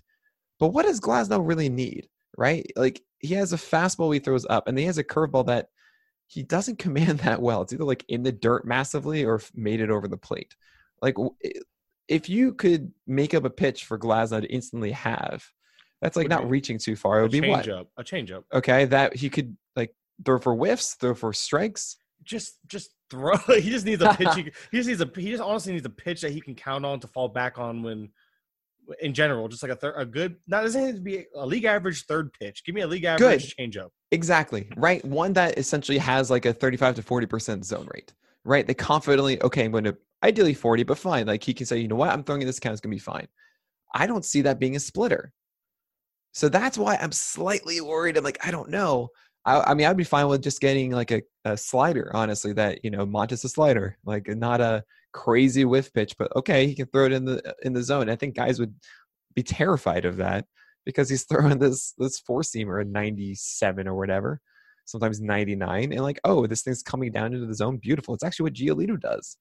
Giolito has a slider actually that I think can take a small step forward this year, being a zone slider and less so of a whiff slider. And that's okay. That's cool. So you also, Giolito's another guy you have a little lower than me too. I was like, I'm just wildly optimistic on him. I want to be wrong. I mean, you're not low on him, but I have him like around 13th or 14th, which is again only 6 spots. I think it's a similar. It might be. I'm at 20. Yeah, that's what. Well, actually, now it's at 19 because of Clevenger.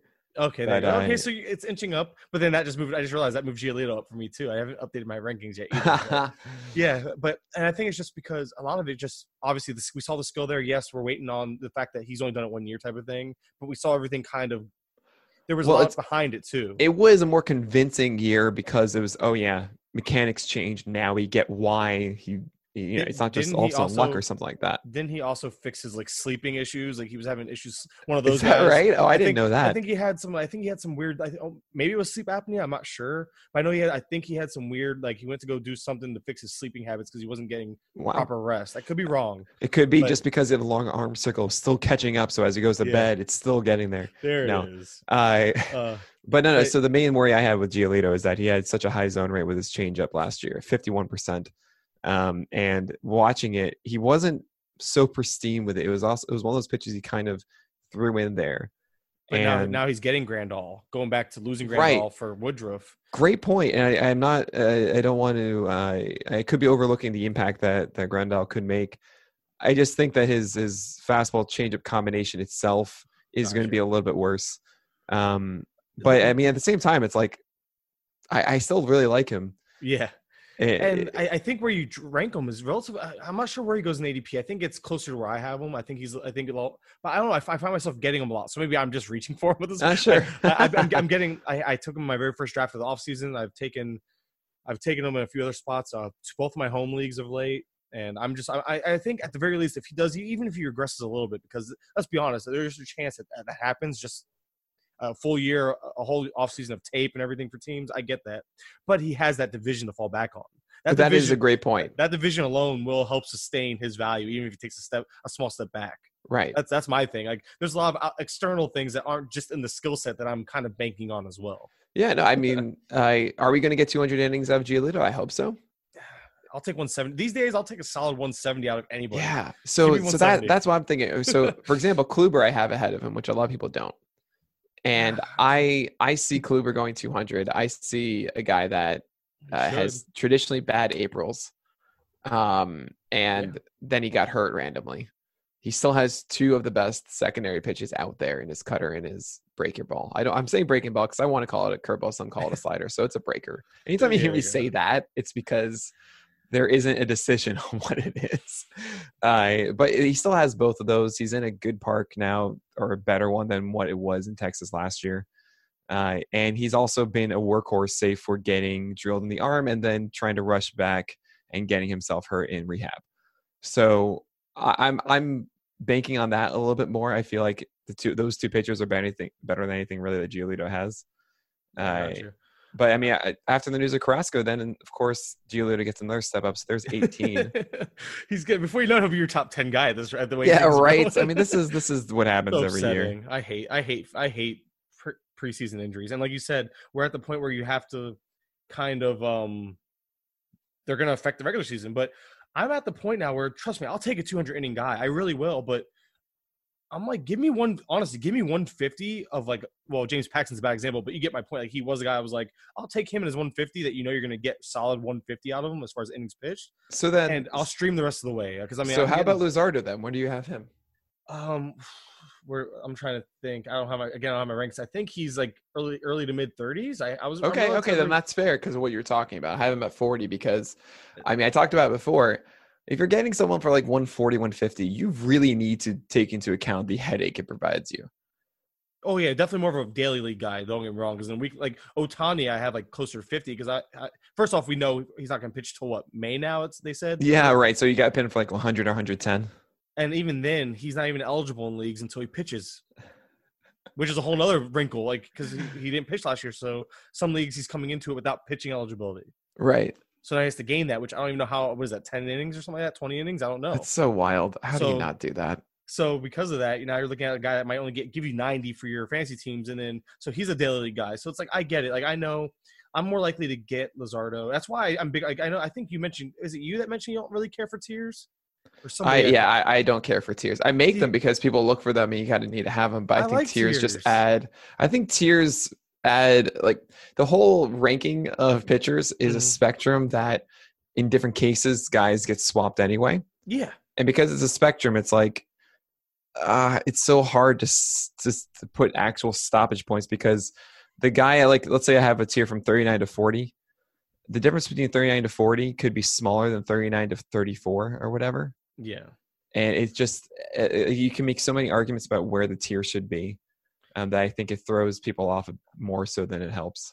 See, I look at it like this, and this, I guess maybe I try to present myself well with tiers, because I do my tiers and all this stuff for Fantrax, and I really enjoy tiers because what it does is it almost allows me a get out of jail free card too. So it's a little self-serving, because what you do is you can put like 5 or 6 or 7 names in a tier, because honestly, like you said, draft what you need, what type of team construction, this all can dictate which player you take. But the idea is I value them all similarly. This is just my actual preference of order. So, okay. So I think we kind of agree with each other. I agree with buckets.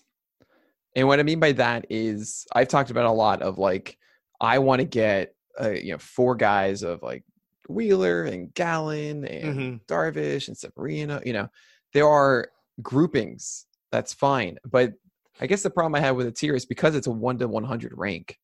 I sometimes want to have buckets that extend past the tiers, but I recognize that inside that bucket, some guys are better than others inside of that. Does that make sense? Like, you take like Dallas Keuchel. He is what I call the Spider-Man, because I expect him to be the best Toby out there, Toby Maguire. Okay. Oh, goodness. So, and then finally someone like messaged me, I think a year ago, and said, Nick, Spider-Man has a hyphen in it. I was like, I'm so sorry. But right. So Dallas Keuchel is part of a bucket to me of guys. I kind of want to put Mike Foltynewicz in there. Just, hey, you know what? Not the greatest strikeout rate, I don't think, but he actually will provide you a good amount of volume with similar ratio, I think, to Keuchel. And that's a bucket. But I want Foltynewicz more than I want Keuchel, and to the point that I have him in different tiers. And it's weird like that. But I do agree with you with groupings of like, okay, in my mind, I'm thinking of all these different guys. Like Dylan Cease, I have him in a different tier than I have Mitch Keller. But if I miss out on Mitch Keller, it's like, okay, cool. Yeah, okay, the next bucket in that bucket is Dylan Cease, because I'm just trying to get things at the end of my draft that could turn into things. I don't love Dylan Cease, but that's still the same mindset. You might offend a lot of people by saying you don't love Dylan Cease. I know. There's a lot of love. I watch his starts and understand the stress. That's what I'll say is just watch a game of Dylan Cease and you'll understand how it's hard to really get behind how he's getting his results. The command is so ridiculous. Well, I hope, right, but that's why everyone does that. You never really know. It's like, I'm curious, but I don't know.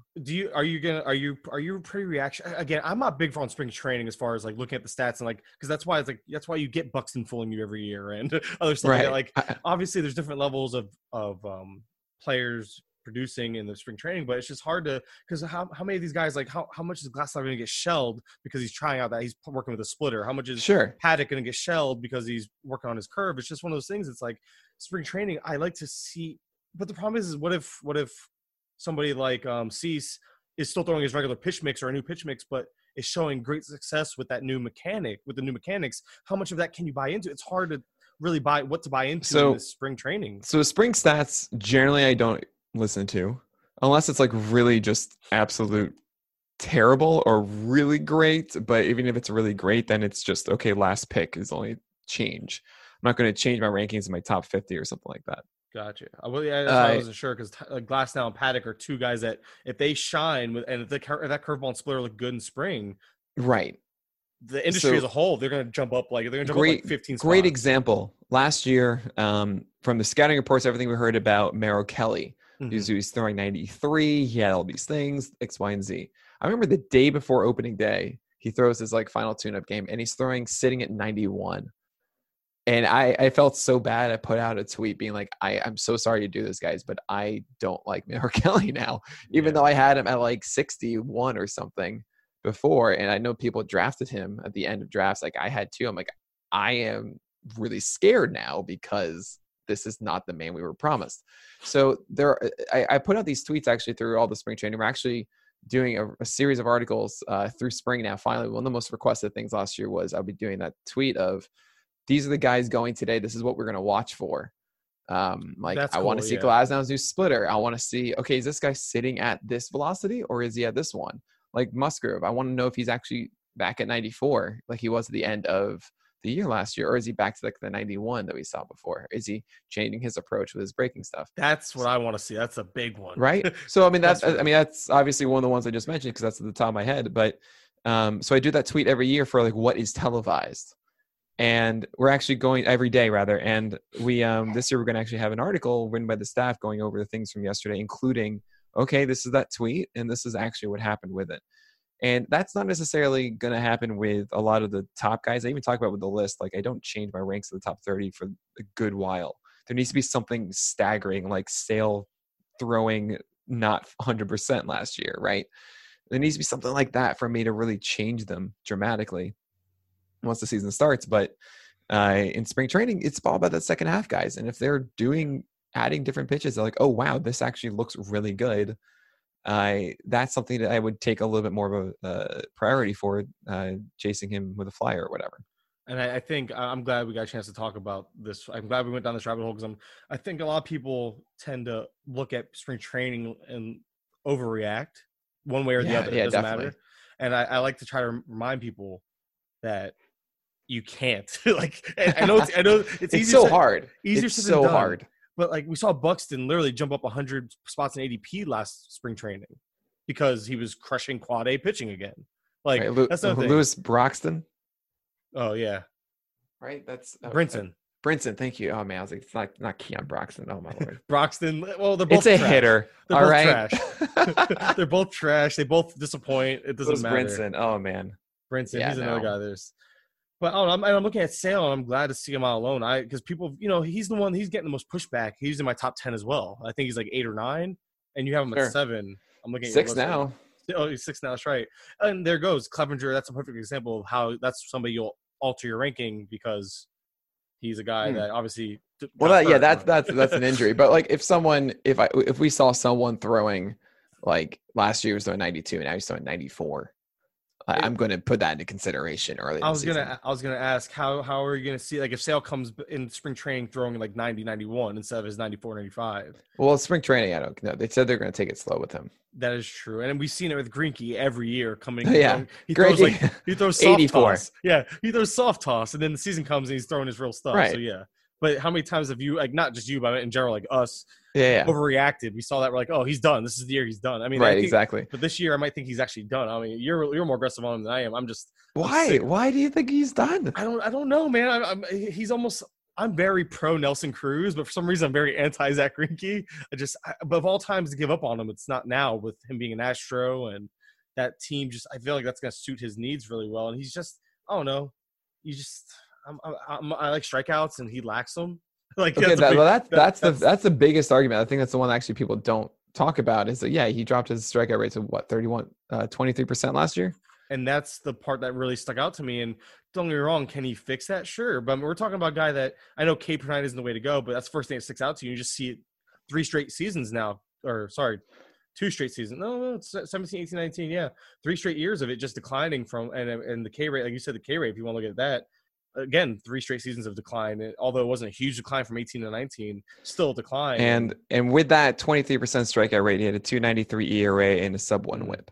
I'm not saying over 210 innings. I like him more in points leagues because of that. And don't get me wrong, he's still a good stabilizer but I just think that maybe where I just don't get him because either by then I've addressed the pitching and I'm more likely to shoot for the upside in that range. Sure. So I think it's just more of a personal thing. Not that. So he's someone to pair. So So if you go over Greinke, it's essentially saying, hey, I'm taking some risks early on. If I get Chris Sale early, I want to pair him with Greinke. Perfect. Darvish might be someone too. I am generally in your camp of saying if I'm drafting all the guys I'm talking about, I'll be like, I want to get my Gallen, I want to get my Weaver, whatever, or my Wheeler. It's because I'm drafting them as like the SP 25 off the board or something like that, with the hopes of them becoming an SP 15. Right. I always draft guys that have excess possible value. Yeah. And so with Greinke, you feel like, okay, I'm drafting him, but you can't really go up. You can only go down. And that's what's steering you away. And I completely get that. That's a good way of putting it. But like I said, for me, it's just a lot of it's just strikeouts. I like strikeouts early on. Strikeouts are great. But yes, he is probably arguably the highest floor guy in that. And again, but that's when it goes back to tiers, because that pick your preference, because I don't care for Greinke. Maybe I take personally, like I'm just looking at, I'm nitpicking now because you have Paddock 2 spots after, but Paddock's a guy I'll take over him a lot. And especially, it depends. It also goes on to more of a dependent like thing. Like how shallow is the league? A 12-teamer, I'm shooting for upside because I know I can find guys I'm higher on. Like, I know I'm higher on Savale, but I'll take a Savale late or fine, give me Chris Archer late. You know what I mean? Just somebody that's going to stabilize and give me some innings. I like Tony Disco a lot this year. I know you don't. I love Tony Disco this year a lot. It is kind of funny. He looks like Jared Eichhoff in so many ways because of that 120 whip on the spot. But I don't know how Desclafani gets better. And on the Paddock point, Paddock is going to be limited to 180 innings this year. And but that goes back to my own personal preference of I'll take. So what is that? It's already 17% more production from Greinke if he's going the same 209 innings or so, right? Which he's essentially done the last 3 years. So that's a good amount. I mean, I could say 15% because fine if you want to even pull him back to like 200, but that's a decent amount. And even last year, yes, the strikeout rate went down. He still had 187 strikeouts. At 180 innings, you still have to have a K per 9 above 9, essentially, to replicate that. And not to say that Paddock won't get 200 strikeouts this year, but it's not so different. It's not like this massive jump for me between them. And then you throw in that I do expect the whip and the ERA to be better for Greinke. I said, okay, you know what? I'd rather have Greinke than I would have Paddock. I understand exactly where you're coming from. And especially, and you talked about his curveball before. Guess what? Fast was talking to me last night about Paddock and about the amazing article that Jeff Zimmerman puts out about Minding the News. Oh, I love that. Unbelievable. It is amazing. That's one of those things that you do as a writer because you know that people need it, and it's just like you're falling on the sword for them because that is such a hard thing to create and laborious. And but yeah, Paddock talked about I'm reshaping my curveball a bit. We actually did see a little bit. He was sending me to, I think he put out a tweet this morning showcasing Paddock's curveball at the beginning of the year and then one at the end of the year having more horizontal bend. And that might be it. That might actually, that is making me slightly more interested in and maybe a little more, I don't know, more of a believer that his curveball can take the step that we want it to. And it's a really good fastball and I really like it. I would love to be wrong about Paddock. I guess it's just a safer one. It's just like I know it's not the exciting thing to do with Greinke. It's just safe. Oh, I don't know. I just think, and I know I understand the safety, and that's why it's just there's two names in particular that I have a hard time because Greinke, because mostly where you rank them is just a little more aggressive. But again, it's within this, and that's why I like tiers because it's all about preference at this point. He was originally 20 instead of Giolito. And I was like, I can't do this. And it's just, well, again, it goes back to for me, again, I know I'm harping on one category, but no, go ahead. It's just the strikeouts for me. And then I look at a guy like Mike Soroka that you have 10 picks later, and I'm like, I'd rather take Soroka just for the upside. Okay. So Soroka, a couple things there. One, if you remember this time last year, we thought he was done. That is true. We thought his shoulder was gone, and that was it. And then all of a sudden, out of nowhere, he actually got delayed by a week into the season or so. And even when he showed up, I had him at 44, I think, in the October ranks, Soroka. Because I was like, I cannot wait for the full season of Soroka. And then I got out because the whole shoulder thing. And then all of a sudden there he shows up and he does as well as he did. And the rest is history there. But it's a track record of like, I have to give. There's something I have learned is we have to put more weights on guys that have gone 200 plus innings for 5 out of his last 6 years. And that's what Greinke has done. And that's a huge, huge thing. And you have Scherzer getting not discounted, but a lot of it's either people are either really in on him or really out on him because of that little bit of a hiccup in his health. And we're talking about Greinke entering that same age range, if not a little older even. But he doesn't have that same injury history. Either did Scherzer, though. Scherzer, pumped out 5 straight. I mean, maybe I don't know how far back. I'm talking about he's pumped out like 5 straight of high quality 200 plus inning season. That's fine. I think it was. And this year he had the random hiccup in the back and neck that we didn't, and we all know he's a gamer. He played through a broken nose, which was amazing. Yeah, it was great. But you don't need a nose to pitch. But yeah, exactly. But that's what I'm saying. It just goes to remind. It's just one of those things. It's a reminder that it just can come out of nowhere for guys that have been doing it for a long period of time. 100%. But Greinke doesn't throw as hard. And he's more of a control. Obviously, he's more of a control guy, so that kind of that's it. It's better. The command is excellent of Greinke, which means he's not reliant on velocity, which will help him sustain. Or unbelievably not be exactly hurt. Yeah. And the other guy, I guess, which has more of the injury history, was Lance Lynn. That again, now I'm nitpicking because we're talking within 10 picks, and if we're talking within 10 picks, then again, I'm not here to. This is good. I love this. No, I know, and I'm trying to remind people listening that I'm not here to argue over 10 picks. It's not worth it to me. I'm just trying to, I guess, make my at least give my reasoning as to what it is. And I just think Lance Lynn, although the injury history is there, I think there's more upside. Again, it goes back to upside, and I think there's still a high floor there. And I think what he did last year with the change in pitch mix and the success, I think that followed, was legitimate. Although the ERA itself is really what might not be as good as Greinke's, I think the rest can be. Maybe it's just hard to argue. So, with Lynn, this is actually a little surprising to hear about the injury stuff, because I mean, he's pitched in as starts, it's been 29 or higher since 2012, and I'm saying that really when it's been 33 of the 4 of the last 6. That's what people always bring up to me, or is the injury history, and I've ignored it. I have Lynn as a top 25 guy, so it's like I'm right there with you. Okay, good. You have him like 28. Yeah. So I'm with you on Lynn. I think I'm more down on Greinke than I should be, maybe. And I'm hoping, and I'm trying to get into it, and I just can't. Maybe again, it's that Nelson Cruz thing when it comes to like that's the best name to think of because right. Well, it used to be Ortiz. Yeah, he's getting that same like you're getting. Everybody pushing back like, oh, this is the year that Nelson Cruz falls off. Maybe I'm wrong. Maybe I just need to start drafting Greinke like I'm drafting Cruz with confidence, and need to shut up on my end. So Dave Potts was a panelist twice at First Pitch Arizona. If you don't know him, he's essentially an NFBC. I think he is actually an NFBC Hall of Famer. I mean, he's incredible at it, and it's I think he said the line was, "I hate children." And it was essentially, you stick with the old guys. Like the old guys always get pushed down because we're scared of them, and it's more obvious than we should be drafting older guys and not the hot new thing every year. And that resonated with me a bit. It was definitely something that last year, over the course of the season, I started finding myself falling into a little bit more.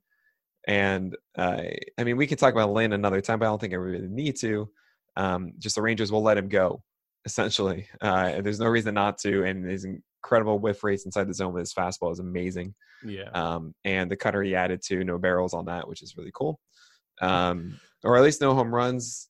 One of the two. It was great. Let's just say. I think he had a home run on one of them, but it wasn't a barreled home run. Yeah. Okay. That's what it was. I think it was. All right. Because I remember, was it Gray that pointed that out? I think there was a whole like Twitter debate on this because gotcha. Mike was getting a whole bunch of crap on it. Well, walk rate was down to 6.7%. Which is because he was just pummeling the top of the zone with Hughes. Mm-hmm. He finally had like full confidence with it. 28% K rate because of that. I think I'm huge on Lynn because of this. I was gonna say, and right now at his ADP, you're gonna get him where you have him ranked too. And I've made sure to go on my way. Like you can get him. He's like a fringe SP2 for me because again I have him like I think at 25 range. So he's a fringe SP2. Oh, I would never draft him as that. You don't have to. That's the thing. Right. Like I value him as such without having to pay for that, which is amazing. Right. That's the type of guy I go into every draft wanting on my team because he ends up being my SP3 on every team, and it's great. Like I love being able to get that. So we're talking about buckets before, right? So like my bucket is Wheeler, Gallen, Bumgarner, Lynn. There's Bauer at the end of that too. These are all guys that are kind of suppressed a little bit. And like I'm aiming for like one of Darvish or Severino or something like that. Or Kluber's in there too because Kluber's actually in the same ADP range, even though I have them completely separated. So I find myself, I'm doing these again. I'm talking more so for 12 teamers than I am 15, but nevertheless for 15, still going to apply it in some way. I'm doing these staff mock drafts with everybody, and I even took I even did it finally. No pitchers until the 10th round, and I actually had a good staff. I was gonna ask. So, have you now that you've tested that? Are you gonna be more on the waiting pitcher side of things this year? You think? Well, I mean, I want to just like see, like, okay, is this going to work or not? And for those that aren't aware, I mean, I did get Ohtani as a two-way player in the 7th round, so maybe that you can say I'm cheating. But I was like, that's 7th round two-way Ohtani. I can't say no. But Bumgarner, Montes, Price, Boyd, Heaney were the 5 starters I got from 10 to 14. I like Heaney a lot this year. I can't quit him. Even got Canning, Cease, oh goodness, here you go. Tyler Beatty, Jordan Montgomery as well. Jordan Montgomery, I mean, now like since then less on because I think made a great point in Rates and Barrels being like, yeah, Jordan Montgomery might not start in this season. Like, I think they'll put him in AAA first. I'm like, oh, duh. Of course they would. They were going to like bullpen it initially, probably, because you don't have to go for your fifth starter a lot at the beginning of the year. There's always like schedule things that give you extra days off in the beginning of the season. So they'll probably have him stick around for a month. I'm like, I don't want to deal with that. That's you have no issues with because I think Mad Bum's probably the name that stands out the most is about as far as you and I have as far as like when it comes to rankings, because I'm really down on Mad Bum. Yeah, so I get that. It's really funny. There's actually a conversation the other day about how every projection system hates him, except for Pacoda. Was it Rob Silver that put that out, right? I think so. Yeah. Yeah. And here's the thing. I see last year, I see a 113 whip. I see a 24% K rate. I see his second highest swing strike rate of his career for Madison Bumgarner. I see again 207 innings.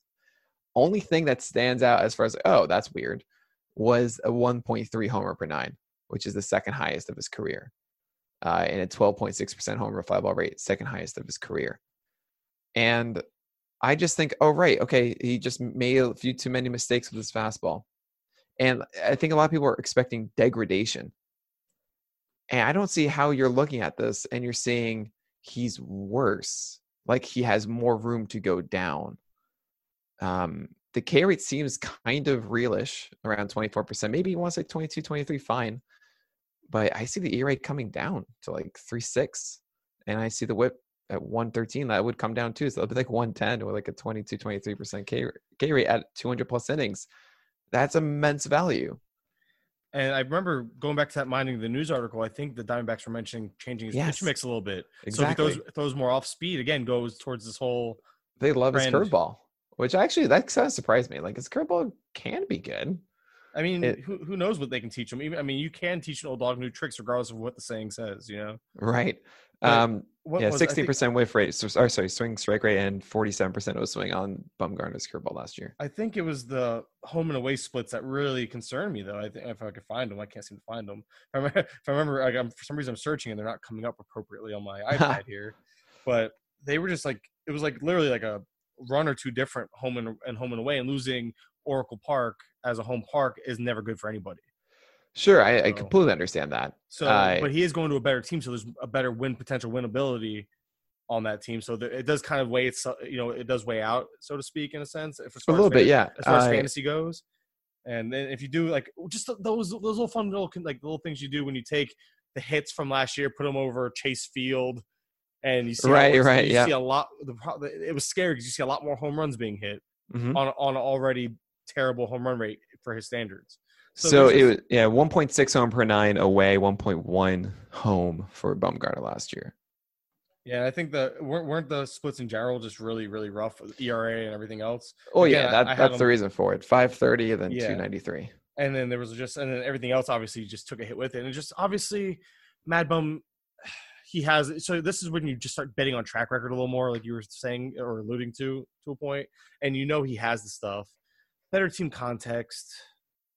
I don't know. I'm not necessarily out on, and his price isn't bad, so I'm not necessarily out on his price, but I haven't found myself landing in any shares either. I don't go out of my way for him either, so it's like I'm just kind of meh. But then I saw how aggressive you are on your ranks of them, and it really just makes me question mine because I just don't see it. I'm not as optimistic, I guess. I understand it completely, and it's a good point you're saying. Like, okay, when he was away from Oracle Park, then the overlays, then maybe even should have been worse as far as home run rates go. He's also 30. But yeah, we forget that. I mean, not maybe you didn't, but I mean, he's been around for what feels like forever. And it's we talk about like times in careers like, okay, this is it, we're done, degradation happens. Yes, there's a ton of mileage. Yeah, I understand that. It's just I can't quit this. I feel it's he had those two weird injuries in 2017 and 18, and we're kind of getting like Bumgarner again a bit. I don't think it's going to be the same kind of, 2.77 ERA and 27% K rate or whatever. Nevertheless, there's so much. Like, I don't think we fall into Bumgarner being a Toby. I feel like you just have a clear rock in your lineup and your staff, and essentially, so yeah, in that draft, I would have them the same way like Lynn as like my SP3 as opposed to my SP2. In that one, I had him as my SP1 because with that late, I need a rock. I Yeah. need to start this because there's so many guys I'm going to be taking with upside and stuff. I need to start with one of these massive inning eaters that I feel fine with, that I can build on top of. To use conceptual phrases that doesn't really say anything. But that's why I went with Baumgartner. Well, I will compliment you on your little run of Boyd, Weaver, Musgrove, and Heaney in the early That's a 40s. fun one. I love those 4 guys. I will have a lot of shares. Oh, speaking of drafting, last thing I want to touch on before I get a few names, because we've been talking, and don't get me wrong, I don't mean to rush you off or anything. I just feel bad. Oh, that yeah, you- no. I did not expect you to stay on this long, and I didn't expect all this to- good. It's been a lot of fun. I've been enjoying myself Yeah. immensely. But that little tier, I guess I forgot what I was going to say now. I got all like flustered. I had something to ask. You're talking about with Musgrove, yeah. Well, this is just a random tangent, but what league are you in TGFBI, and what draft, what spot are you drafting? Oh, man. So I'm number 3 in League 7. Are you already in your head getting one of the top 3 hitters? Yeah. Are you gonna, Yeah. Because again, this goes back to I'm speaking to you like, and you're kind of more of a not necessarily wait on pitching, but you're not going to force it. It sounds like. Oh, no. I'm a wait on pitching guy. You are waiting. I am not scared to say that. So Toby and his pocket aces, not your thing, huh? Right? Yeah. I love Toby. Great term. When I heard him say that, I was like, oh, that's beautiful. That would have been a T-shirt. Yeah, right. That still can be a T-shirt. But I had him on the podcast, and he gave, I think it was Ryan Bloomfield, credit for that because he was talking to Ryan on there, and apparently I think Ryan gave a GIF of pocket aces during their conversation, and he kind of ran with it. So Toby's getting the full credit, and I think he's running with it. But he has been good, Okay. kind enough to let everyone know that it was The Bloomfield. Bloomfield kind of dropped the little. Nice. He didn't actually say the term, but man, this term has blown up, and this is an awesome, like I said, it's an awesome term. But I'm with you. I tend to go, at least personally, my pitching strategy usually end up getting the guys in the 3rd and 4th round, or 3rd and 5th and 6th. Like I'll get 3 of my top 25, top 30 guys. I will, but that's because I like to get those bats at the top. But with the 3rd overall pick, you're going to get one of the big 3, so to speak, in fantasy Yeah, baseball. it's going to be Yelich. I know it's going to be Yelich. I mean, Yeah. I would imagine if it's Trout, fine. It's certainly not going to be Acuna. It shouldn't be Acuna or Trout, honestly. And Right. I mean, I would take Trout, but I understand also it's interesting with TGFBI because do you want to win your league or do you want to win the overall? that's where it gets. And If they want to win the overall, then they'll not be taking Trout probably because they'll feel like they need to get a ton of stolen bases to compete in it. So So I don't know. I'm happy I don't have a choice either early on. I can just kind of coast for a little bit. So with that said, you're obviously gonna go hitters early. When do you think? Because now this is a 15-teamer. When do you Yes. think When do you think you're gonna attack? I hope I'm not Right. ruining your No, strategy. no, but I don't. I just attack pitching. I in the do not 15-teamer. Have the I don't know, the idea, the ego to believe that they're going to listen to this and then write it down and then Yeah, I've strategize never- their draft around it. I've never. done that way, yeah. But I think in general, 12 teamers, yes, generally 6th, 7th round is when I go for a guy. I think I'm going to be starting to look and not be blind if I feel that there is a quality starter to be had. I feel that there are certain groupings of hitters where I feel, okay, I think I nailed it down to like 16 or so. The first 16 hitters or 18 hitters are one grouping, and then Yes. then there's another 20 after that. And if I feel that, there's, Scherzer falls to me or something, sure, I'll take him. Yeah. I'll take him there. That's fine. It's past the initial 16 or 18 hitters then.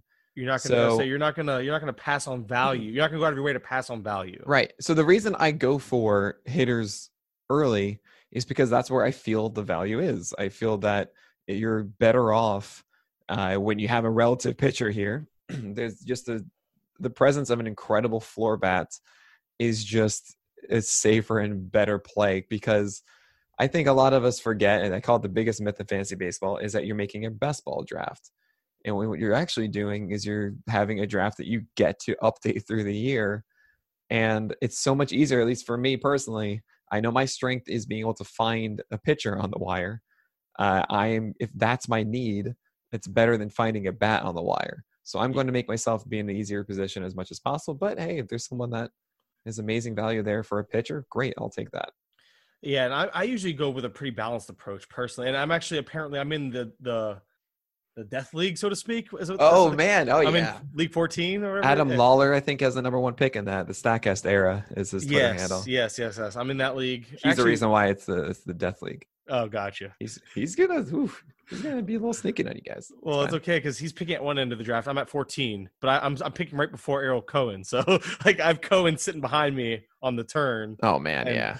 And it's Errol and I've had a chance to chat with him quite a bit, so that's kind of fun. But so it's like, and then of course somehow I had Jason.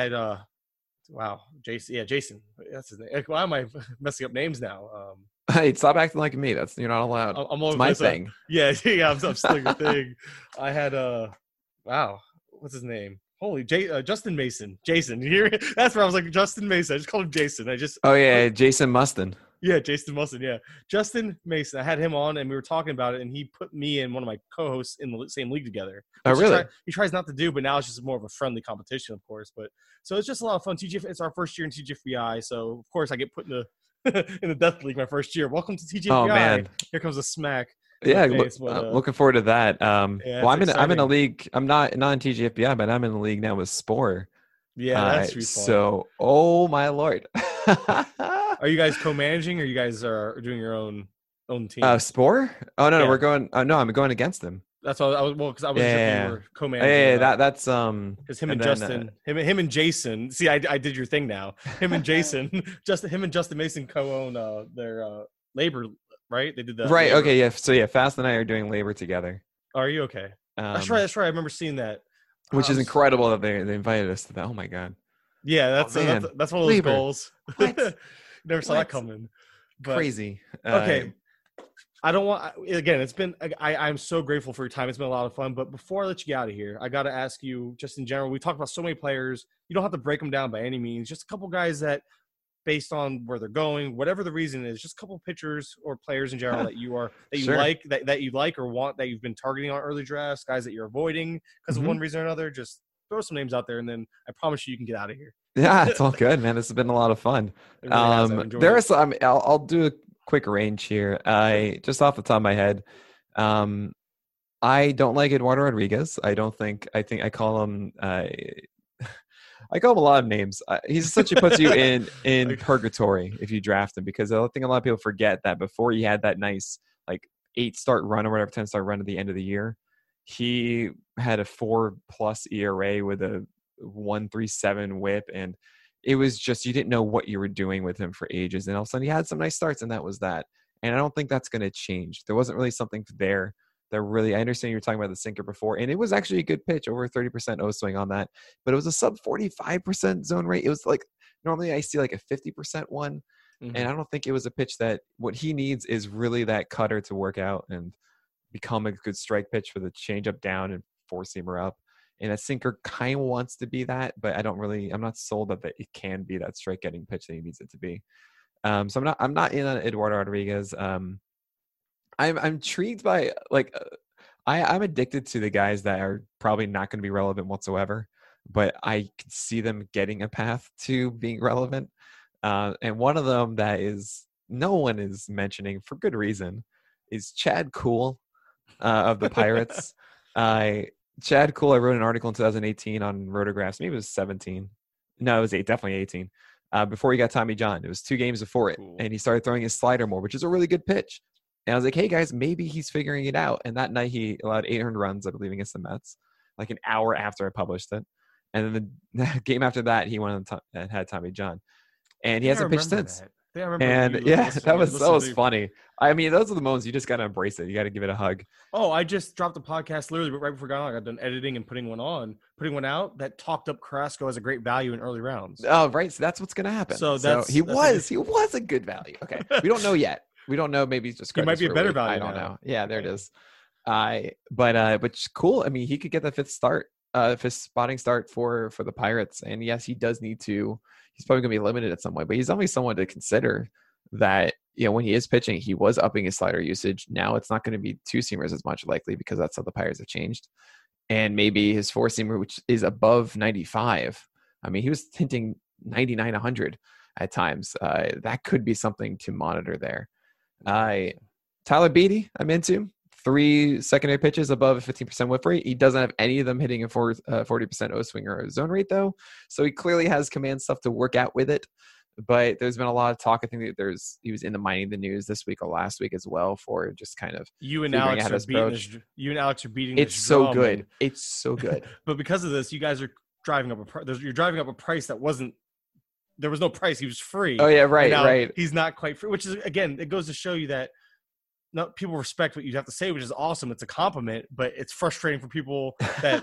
He wasn't even a guy that you guys got me into looking at him. So I can't say that I was on him before you guys by any means, but yes, it's like one of those, okay, stop talking about him now. We don't need to talk, no more Tyler. Let's keep the price down. I put him at 72. It's like, it's definitely a 12-team heavy one as opposed to a 15.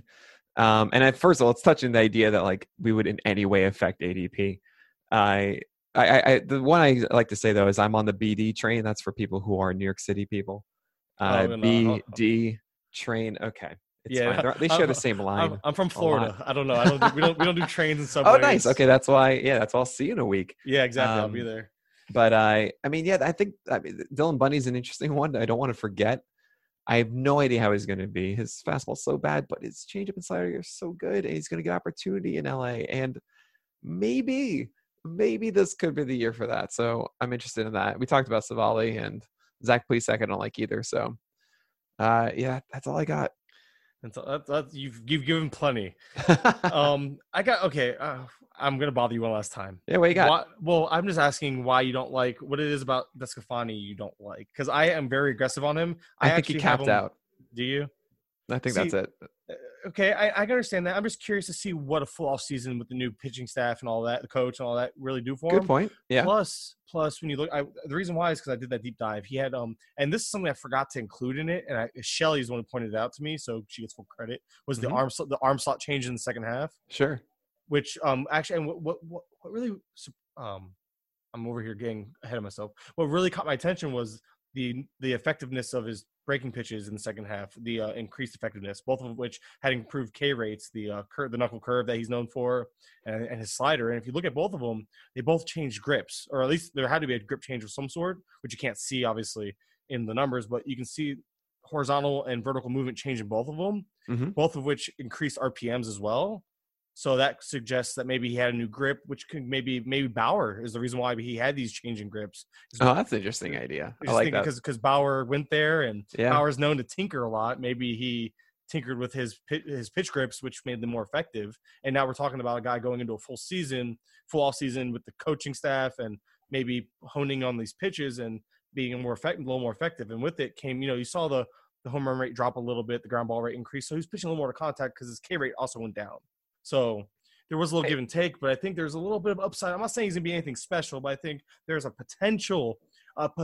very, very, very low potential of SP3 upside. I think he's a very safe SP5 though. Okay, cool. So I find that all fascinating. You can be completely right about it. I don't know if I really believe that curveball being much of anything. I remember talking about him a lot last year. Tony Disco is a lot of my streaming picks last year because he just wasn't touched. And then he had like a nice stretch. You were talking, I think it was the end of last year. Maybe it was like August or so. He started getting into some sort of groove that he started getting owned and I couldn't stream it anymore. But when he's had his most success, really, it's been when his slider has been great and his fastball hasn't been hit. And we would often compare him to Tyler Mahle, who actually I think has a better formula because his fastball is better and his slider is good enough. And Tony Disco, his fastball's not that good. It really isn't. And the slider needs to do a lot to get there. And throughout the entire season last year, and maybe I am overlooking that second half curveball is more legitimate than I am giving it credit. He actually threw it less, surprisingly. Even though it was it did really well, he threw it less, but he threw the slider more. And again, the slider increased. The slider is everything. The effectiveness changed. There was an effectiveness as far as like it improved in the second half, but there was also a tangible pitch mix change as well. So right.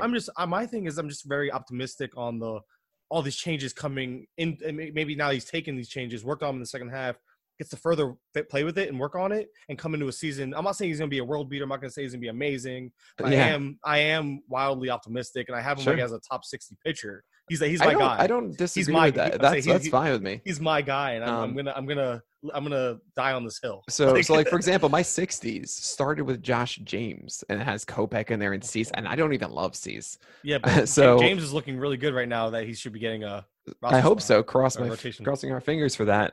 But I guess what I'm saying is that I have Tony Disco in the 70s. Oh, because you're still. I had him. I think if I'm remembering correctly, it's like 76 or something like that. I must have missed him. So we're not terribly far off by any means. And I could have if I am buying into development of Tony Disco as you are with the curveball, then he would be probably at the start of that 60s tier, right where McCullers is or whatever, actually like 61 or something along those lines. It goes back to, again, and we're talking about somebody like you're obviously a little pessimistic as far as like you're not as optimistic as I am as far as the belief in them, which is fine. But that goes to show you that that's the only difference, right? Because that's so we both acknowledge the slider is great. We both acknowledge that the fastball isn't. It's really the question of is this curveball going to be enough? Yeah. And I kind of see last year, and I actually had him initially higher, and then I brought him down because I thought, well, I think last year kind of things went well at some points, and then it probably should be a little bit worse as opposed to him having much more room to go up. So and that's why I brought him down. And like I said, I'm not expecting huge leaps and bounds, but if he's SP 50 by the end of the year, that wouldn't surprise me. That puts him in that SP 3 range almost, Close. Yeah, I'm not going to be that aggressive, but yeah, right, yeah. Oh, I'm not saying I'm going to rank him in my top 50. I'm saying no. Of course you wouldn't. Yeah, if he finished in the top 50, right. I wouldn't it wouldn't surprise me as much as it would surprise others. But it's because again, I have this really strong faith in something. And okay, now I can't let you go because apparently since we've been talking, Luis Severino was scratched from a scheduled bullpen session on Thursday due to forearm tightness. Forearm soreness. No, he wasn't. Scratched? No, he wasn't. Scratched from a scheduled bullpen session on Thursday due to forearm soreness. My buddies just text me. I'm really good at multitasking. I have really bad ADD and I don't medicate. So I listen very well, but I'm also, and somebody just like my buddies just text me this and I'm like, we are recording when this is happening. You can't be serious right now. I haven't looked at anything. It's on Roto World. It's just, I just pulled up the Roto World. I'm checking the Twitter news channel on my, I'm sure it's there. With my staff. With the Discord. If it's not there, then you can break the news, but it's unfortunately it's a thing. Like I'm not making this up. Oh man, okay. If that's the case, 7 minutes ago, Aaron Boone. This is from Brian Hawk, I believe. So I'm guessing he's some former beat writer or something. I don't know the guy. He's reporting. It says from Aaron Boone, Luis Severino is dealing with forearm soreness. It dates back to his last start versus Houston in the playoffs. It's definitely concerning. Especially if it's been dating. This is the first time I've heard of anything dating back to the playoffs. Oh, my Lord. So you're looking at a guy who's been dealing with this issue behind the scenes since the playoffs, and it's just now coming to light in February, almost March. Giolito's about to be 16 or 17. Yeah, right? So, okay, I mean, I can't give proper analysis on this, of course, because we have no idea what the timetable is. Stock is going down. God, dramatically. I just wanted to get your live freak out reaction. I'm just so upset. Yeah, I had to do that. I mean, I'm sorry to I hate to end a podcast like this, but it's completely different too than his previous injury was just shoulder. Yeah, and my biggest takeaway from this is the fact that it dates back to his last start versus Houston in the playoffs. Why are we just now? How have none of us heard of this? How has this not been known? Okay, so then we were already talking about. I mean, are they going to start stretching out Jonathan Loaisiga then? Are they going to sign some schmo? There has to be somebody available. Maybe they can. They're going to rush Davy Garcia. I was going to say his Garcia thing. That would be nice because Garcia. I mean, he didn't throw a lot in AAA, but he made it there last year, I believe. Right? If I remember correctly. Stuff is just a little. Everyone's super excited. I mean, imagine the Yankees want to wait a little bit. I'm so happy they got Cole as a Yankee fan. Oh man. Okay. Well, yeah. I don't announce that often that I am one. I try to hide it because I don't change any rankings based on it. Yeah. Maybe Jordan Montgomery does start with you guys after all. Right? This actually might get you back on the Montgomery train. I mean, he hasn't pitched. He pitched 7 innings since Tommy John. Generally, you don't do that. Same with Cole, kind of thing. But obviously, I mean, you can't. They got to do something. They can't just, they don't. They can't limp into the season with 3 starters. 4, yes. 3, no. Oh, so man.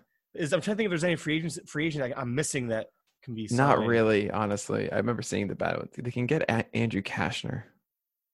Isn't Cashner with the Dodgers? Did he sign with the Dodgers? Did I miss that? I think this is at the Totally thing. possible. See, here we were. I was Homer Bailey. Is he with the Twins now? I think because I think the Dodgers went through this whole run of grabbing. Well, they got just Jimmy Nelson in there. Jimmy Nelson. That's not Cash. Okay, so I was wrong. That's what it was. I was thinking Jimmy Nelson. See, now I'm back to being me. Back to being my fault. 'Cause I mixed those two up because I remember those two were guys. Yeah, Kashner's still unsigned, but Maybe. I'm not necessarily advocating for that. It's just No, you could maybe- see something like that for like a couple starts. Or how about we saw the Dodgers are willing to sell Stripling, Oh man. and I love Stripling. I want him on a team in a starting rotation for sure. Put him on the Oh, man. Yankees. That's a funny idea. It's doable. Yeah. Very doable. Where would you rank Stripling if he's a Yankee? I have him ranked 70 without being a Yankee. Like, I am super aggressive on him. I want him everywhere. His stuff looked ridiculous. I actually highlighted what popped out to me was that changeup last year that he actually surprised because everyone knows him. I think it was his curve that everyone knows. I can forget another Curve pitch. is the great one, yeah. It's the curve. Okay, so I purposely highlighted the changeup as being good. Like, I was like, wow, this changeup's actually good. People need to know that he increased the usage of it and everything last year. And then there again, going back to that minding the news, he's improving the changeup even more. He was playing with it, trying to make it more effective. So you're adding a pitch that was already above average, making it even better. You're talking about a guy who's going to have all these off-speed offerings that are just solid, just all the secondary stuff. He could take that Musgrove jump. But it's all about innings. Oh, Musgrove didn't even take Musgrove jump yet. You know what I mean? He could take that Right. jump where he could just take that. He has the stuff to make that jump if he's given a chance to be a starter. It's just he needs the opportunity, and obviously a change of scenery would be the best chance for steady innings. But I'll take. I want 150. Give me that. Going back to that 150. I want 150 out of him. There you go. Yeah, yeah. Stripling's interesting. Like his slider has taken a step back the last 2 years. But the changeup took a step forward last year. And He got- did. like I said. I didn't realize how much of a step forward it took. Still a low zone rate pitch though, and that slider was I think like a 50% plus. But I think zone rate offering. It goes back to the minding the news that again Zimmerman so thankful for that thing because honestly I didn't know about it last year. This year I haven't stopped. I read it every time it comes out now. I'm like, yes, give me more of that. And Right. Oh, yeah. One of the things in there I think I was reading it last night was Stripling again. He's trying to increase Right. the effectiveness of the changeup. So again, that's just maybe the slider's taking a step back, but that changeup took a step forward. Yeah. And he still has a two. He still has that Stripling two. the Yankee. Sorry. Go for it. No. I'm just- It makes sense because they've already shown that they're willing to trade him, and they traded him to an AL team before. So it's not like they're not willing to trade him to a potential contender down the road. Right. It did feel that that Jock was the main pull, but it could be it could be all right. We'll remove Jock from that because I don't think the Yankees would take Jock Peterson. So A they lefty- could. Ooh, a lefty pull hitter. I know. Yeah, that would be actually so interesting. But And who would put- we give? Put him back at first base. Give them Voit or something. I don't know. Right. I'm just But saying, anyway, it's conjecture. I know. I guess I'd probably have if that were the case, I probably would have him around the mid 50s. Yeah. Trust me. I already have That him. sounds Like I right. said, I have Stripling about 70 in my ranks right now, and that's as a Dodger, and that's without updating it Yeah, since it's January. It's mid 80s for me, which hasn't come out yet. But yeah, Stripling's there. And I guess I'm very aggressive on Stripling because I just saw the stuff as being and the potential. And we saw, and even with the step back and as a reliever, we saw what he did as a reliever last year. And, the occasion, I think he actually started a few games here and there. But then you look back at what he did as a starter, and you just see that he's solid, mid-3s ERA, good Mhm. K rate, just good potential. And that's just like, I love him even as a Dodger. So imagine if he can just be a Yankee, please. Like, I'm a Marlins fan. Like, I I'd don't be down. care. I mean, sounds like oh, a God, somewhere. I'm sorry, Severino. Severino. All right. All right. On that note, Nick, I appreciate your time, man. It's been a lot of fun. Oh no, this has been great. Remind everybody where they can find you and all the stuff you Sure. have going on. Yeah, I obviously come to Pitcher List. We have a brand new website. Check us out opening day too, because we're going to have a lot of new updates with the site with that amazing leaderboard that we're just building upon. Definitely be a part of Pitcher List Plus. That is joining our Discord, get an ad-free website. If you're part of that Discord, you get to hang out with the staff and get weekly merch giveaways. And we're actually releasing an ebook today that you get for free for being part of the PL Plus subscription. So definitely be a part of that. I'm at Pitcher List on Twitter. Give me a follow. Shoot me questions whenever you have them. I hope I see them and will respond. Crossing my fingers. But no, definitely reach out to me there. And yeah, it's been a ton of fun having me here. Really, thanks for bringing me on. Oh man, I honestly, I wasn't sure what to expect, but I had a blast. Well, I'm always nervous getting guys on that, for the first time, especially somebody that's honestly such like a well-known industry person. It really is. It's still very humbling because it reminds me that like, I can get nervous. It's a good thing. It's a good feeling.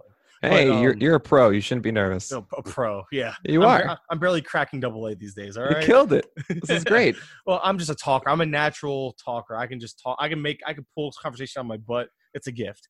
But So this is how we go over 2 hours. This is when we get Yes. two of us combined. Yes, This it's is what just happens. it's like I said, we've been talking like we've known each other. This is our first time ever interacting outside of Twitter, so it's kind of cool. I really enjoyed myself. Again, thank you so much for joining me. You can follow me on Twitter if anybody cares at this point. At Of course they do. At Mike_Curland. Leave a 5-star review. We greatly appreciate it. But again, this was Nick Pollock at Pitcher List, and as always, we just appreciate everybody listening, and we will talk to you soon.